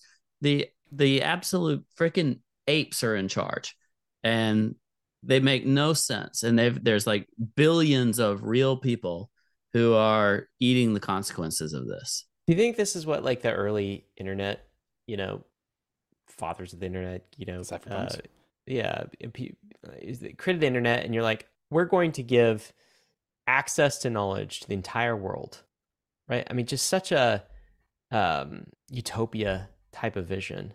And now fast forward and look at all the ways we're using the internet for negative. It's done untold good, but like, I mean, are we any smarter like than we were, 30 years ago, 20 years ago? I mean, it does feel like crypto is kind of repeating some of these mistakes. And yeah, I mean, I do get jaded when I look at that, when I look at things like FTX. Yet at the same time, guys, I mean, there are so many builders in this space, and there's so many projects that are worthwhile. And I don't know, Kobe, you probably have the long-term when you say perspective. so many, you mean like 10, right? I mean, honestly, right? Like, there's Uniswap, there's Aave, there's what else? Come on, help me, guys. Yeah, I think that's all of them. I mean, Tornado Cash. Oh, wait, can't touch that anymore. It's kind of a good point in a way, though, because, like, and to tell this story, I'll have to do somewhat of a anecdotal tangent, because I don't know how to explain things simply, because I'm not very smart. But not long ago, I got into a little fight on Twitter about NFTs, and I called them altcoins with pictures. And in defense of NFTs, a bunch of people point to like 3 or 4 artists that have built sustainable careers of selling like a one of one over time, and their prices have gone up over time, and they have genuine collectors, and they're like, NFTs are not altcoins with pictures. It's not a scam. It's not all just like speculation casino, because look here at this like slice. this slice is interesting, pure. It doesn't have any of those things. It's everything that the NFT space is supposed to be. These are real artists who have managed to connect to an audience and monetize their work. And that's beautiful. It's not selling pictures of like Bored Apes for millions of dollars or whatever. And at the time I was like, how can you just ignore everything else, right? You're looking at this 1% of the industry and going, of your industry or hobby or whatever, and going like, these things are great because look at this slice, and I'm going to ignore everything else, that just deny that information. And now I thought about it a little while afterwards, and I was like, well, when I meet friends who are anti-crypto or not into crypto, and stuff, I wonder if that's what I sound like to them, because I'm kind of like, well, Bitcoin, Ethereum, look at Uniswap, look at like look at MakerDAO, and like this stuff is really good. This stuff is like, pure, and like it you know what I mean? I sound exactly like that NFT guy, and I'm not like ignoring like all the other stuff. I obviously see it and I know that it exists, but I do certainly attribute to it like that's not the important stuff. That's noise. That's like, that's not the industry. And really, maybe that's like 80% of the volume of the industry or something. Maybe it's like a lot of the industry is propped up on that stuff, and the like biggest players participate in that, like Binance has 80% market share or something, and they released their own Ethereum copy paste clone. Like, like the top 10 on CoinGecko is not the things that I think are like people with good intentions building something that's important. It's like weird stuff. So I do wonder if we turn a massive blind eye to a lot of the stuff, or just disregard it as noise, because we see parts of the industry that are important, but those parts of the industry are not the parts that are like flourishing and growing. It's just, you can focus on them and go, these things are good. And yeah, I don't know. I think that there's a lot of people that build a career on being like critical of everything in crypto, no matter what. They call everything a scam, a fraud, blah, blah, blah, and find something bad to say about everything. And then there are people who build a career of being completely uncritically like favorable about everything in crypto, saying everything's good, free markets, blah, blah, blah, blah. And I wonder a little bit if to people I sound a little bit like the latter rather than the former. Like that, I think there is like there's a healthy line somewhere in the middle of being like optimistically skeptical, and it doesn't feel like that space is actually very popular. But I surround myself with people that like are in that space, but I don't think that it is actually a good representation of the industry, perhaps. So yeah, I think a lot of the disconnection about how other people see the industry, how we see the industry, and when these events happen, why it's disheartening, is because it just reveals to you again all of the parts of the industry that you like you're just attributing as noise and unimportant. And actually, it's really important that they make the most significant events of every year within our industry by fucking up something like catastrophically. So I don't know. I think maybe there's something to do with that, but also maybe like we just sort of kind of ignore it in real time. Or you go like, what can you do about it? Right. What can you do? Yeah. This is something I've battled with as well. I once argued this guy on stage about something. I can't remember his name, but I had to. It was one of those guys, Kobe, that you identified as people that build a brand off of just like shitting on crypto, and that's like what they do, and they always come out when prices go down. And I started off this debate with my opening statements of like, there's always two people in the world of crypto. There's the crypto idealist who zoom forward 50 plus years into the future and talk about the future crypto utopia that crypto is going to bring and how great it is. And then there's the crypto skeptics who look at crypto as it is today and say like, oh, like, well, clearly the whole thing's a scam. the whole thing like through and through and through. And like honestly, Kobe, I actually find that you actually fit that middle ground pretty damn well. Where you're here for all the right reasons, but like you can call out a bunch of fucking noise when in the middle of a bull market, which a lot of people are willing to drink the Kool-Aid. When you were talking about the whole like NFT industry, where you're called it like altcoins with JPEGs, and because it was super right. It was super right, and that was like kind of the same reference I was going with. Like, oh yeah, as soon as we crypto industry figures out this new primitive, we like regress back to our former selves and start to do what we're familiar with, which is trade altcoins. But now they've got pictures associated with them. That's how I felt in Ethereum in 2017 with like the ICO movement. It was like, oh yeah, Ethereum's full of ICOs. And I was like, but I'm seeing Ethereum as like, well, no, smart contracts. ICOs are just the thing today. Smart contracts are the future. But it takes like such a long conviction, a long-term like time horizon to be able to exist in that future state. It's tough, man. And this is what we do as an industry is like we zoom forward 50 plus years. It's a super cycle. We're going to teleport there. Like, oh no, just kidding. Interest rates go up. Everybody needs to pay back their debts. All of the monkey pictures that you paid $1 million for are now worth nothing. I mean, it's the inevitable, like laying the foundations of things that are real, and then we just speculate on top of new things. And this was what the bull market was. In the first half of 2021, it was a real foundational bull market. And in the second half of 2021, it was like GameFi and like weird knockoff Fiverr NFTs. But those same things will be back in greater numbers next cycle, and they'll be stronger. And then we'll just do this whole thing all over again. Man, you say super cycle type stuff. It's just depressing to me. God. I don't know about you guys, but I mean, I got duped by this super cycle meme for sure. Yeah, Kobe's been consistently, when I try to still believe in something, Kobe like brings this healthy skepticism to my chats, like the very little time that we talk that's not on the air, but even on the air. We really basically never talk, but it's not on the air. But when we do, it's often like him bringing this like skeptical lens to something that I'm okay with, right? Like that I trust inherently or something. I just realized when you talk about super cycle or whatever else, or like meeting your heroes type of stuff, it's like my first cycle, I was really dumb. My second cycle, I was capable and stupid. That's now. And like, I feel like by the third cycle, maybe I'll be capable, but also like kind of paralyzed by skepticism.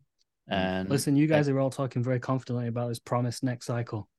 Well, I'm not saying when it'll be. I'll be more bald, more fat, whatever, like saggier cheeks. I'll be like that Telegram AI version, the sticker of me when I'm like 75. I just want to note this is the first time in history that people have been extremely confident that another cycle is promised to us. I remember thinking that last cycle.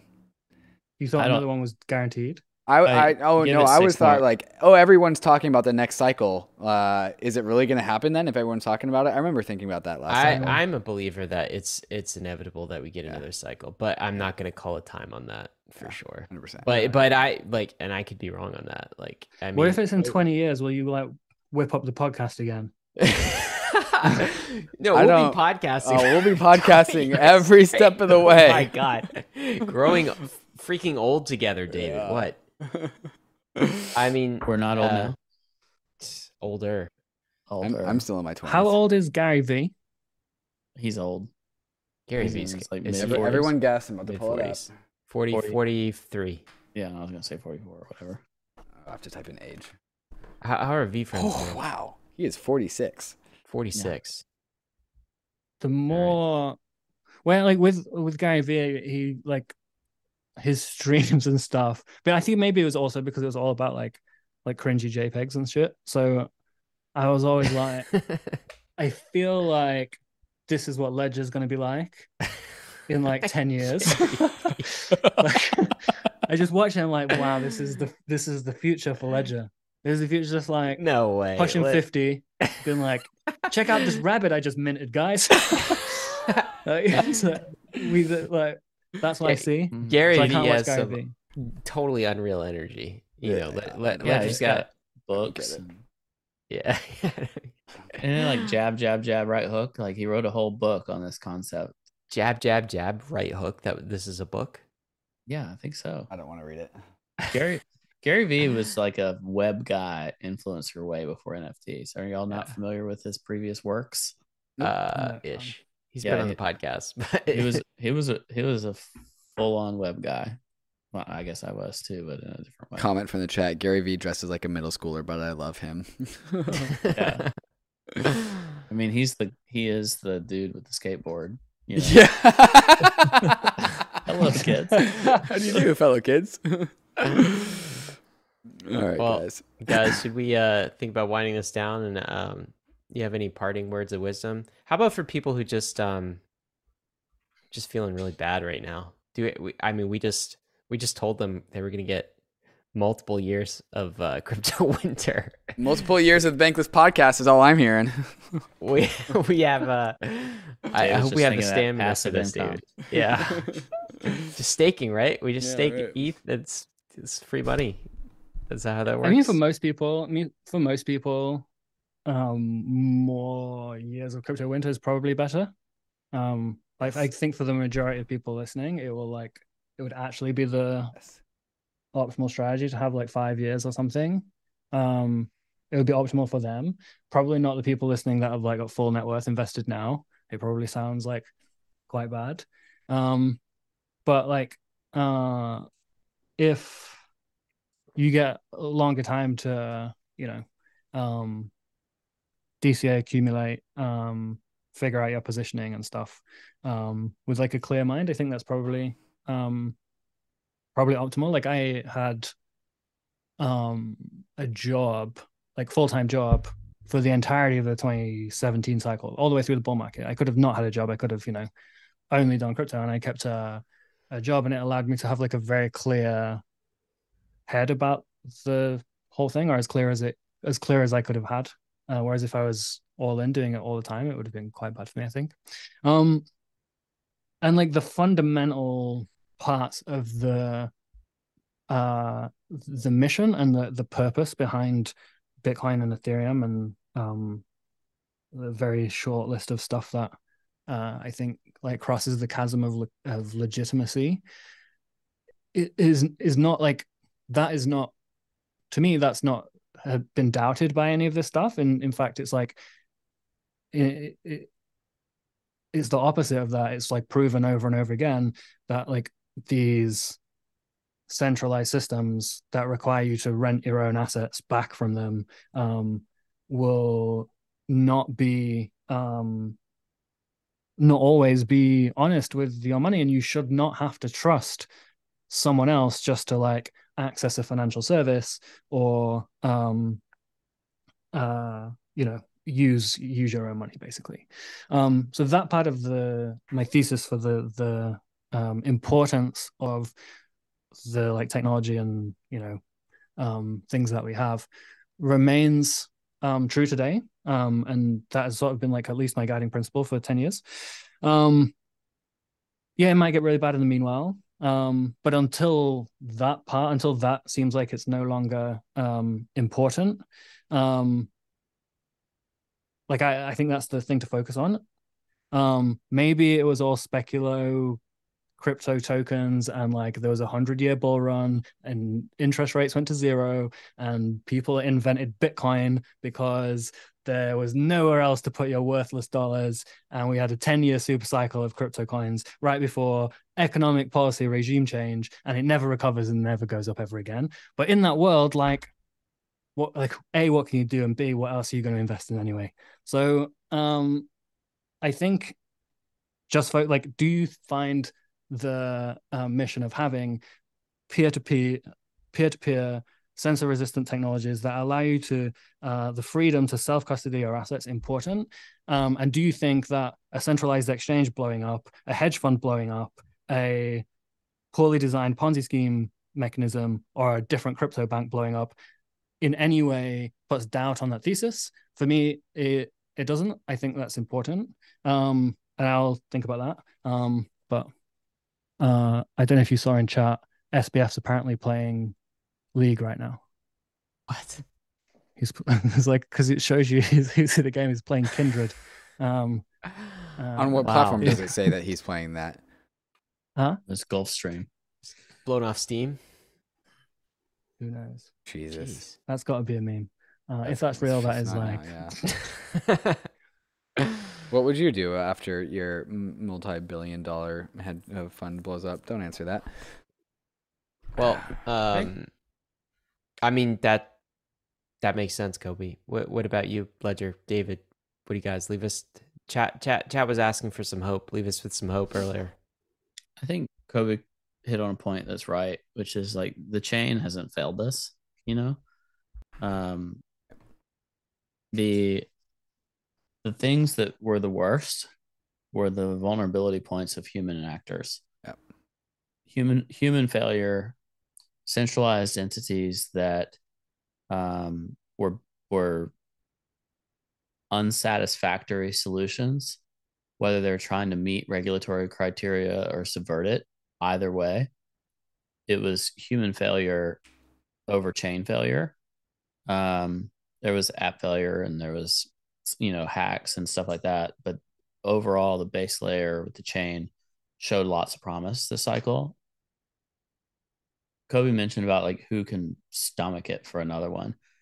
What I've recognized in myself and others is, can I go in with conviction again in the same way? And if I can, and if I'm right, then the upside is huge, right? Like you go in with conviction, a significant percentage of your net worth to do it again, and it actually works.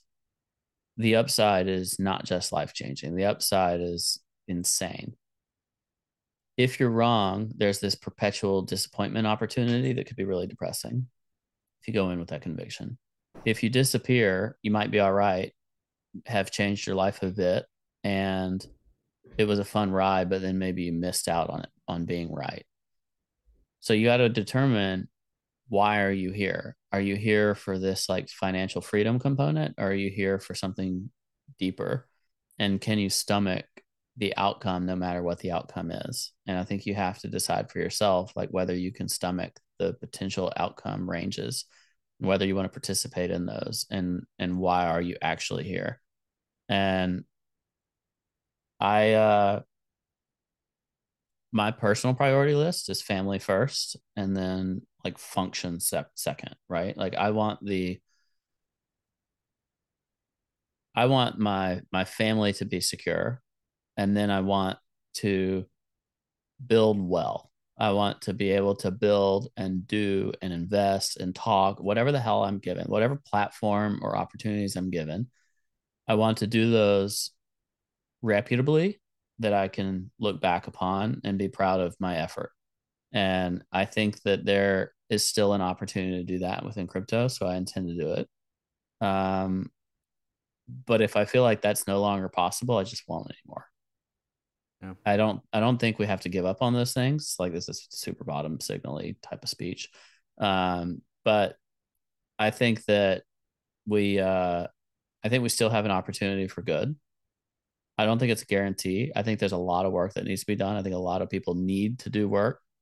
We need to talk about the importance of the chain and the like the Eric Voorhees argument versus the Sam argument. Like the trust in that which can be trustless. Don't trust in me because I can wear a suit with my shoes untied. Yeah, we got to get back to the basics, and we got to wear solid fundamentals and carry on. Back to the basics. David, do you still have conviction on the space? Are you buying? I think the main thing to think about is that during the 2017 to 2018 crash, we basically had nothing to stand on as an industry. We had Bitcoin, and we had this theoretical use case of Ethereum. That was about it. And then we built some stuff during the bear market that caused a bull market to happen later. Things like Uniswap, things like Aave, Synthetics, a few more. governance tokens. Now we got some DAO stuff. We got some cool NFT stuff.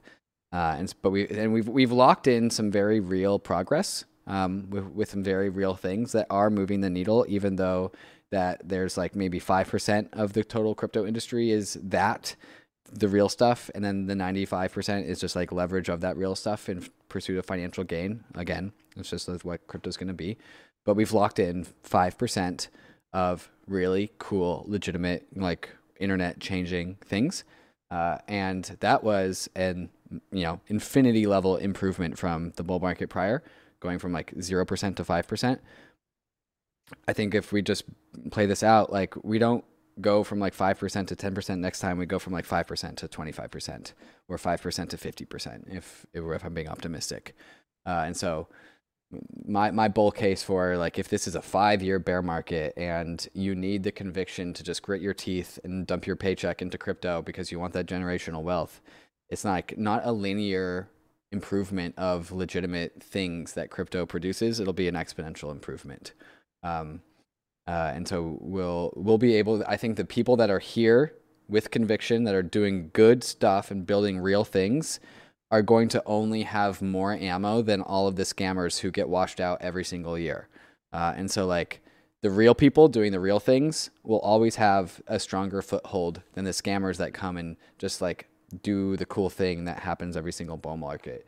And so I'm optimistic for next bull cycle that, and every bull cycle subsequent, that there's always a small tilt towards the legitimate builders, because we have the last cycle's bull market legitimacy to stand upon. And so that's what makes me optimistic, is that like it's just about learning lessons. So that's what I'm optimistic for. I agree with that. Yeah. And I mean, I guess for me, I don't know everything about all the assets in the space, but I feel like these recent events have actually proven the use case of some of the core assets I have conviction on. I have some conviction on Bitcoin, but mostly Ether, mostly some of these DeFi tools, that sort of thing. Ethereum. I mean, this kind of proves the use case, right? Like that we can't actually trust these centralized intermediaries. And I don't know, to me, Ethereum in particular has never looked stronger. Like I would be happy to, as long as I have some income, the means to do it, buy triple digit ETH all day.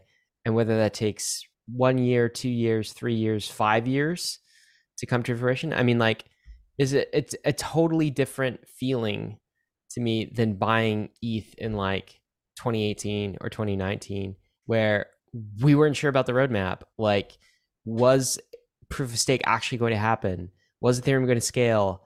Did it even have use cases besides the stupid ICO thing? And we're well past that now. So I don't have conviction on all of the assets in the space and all of the use cases, but some of the core ones, I have more conviction than ever.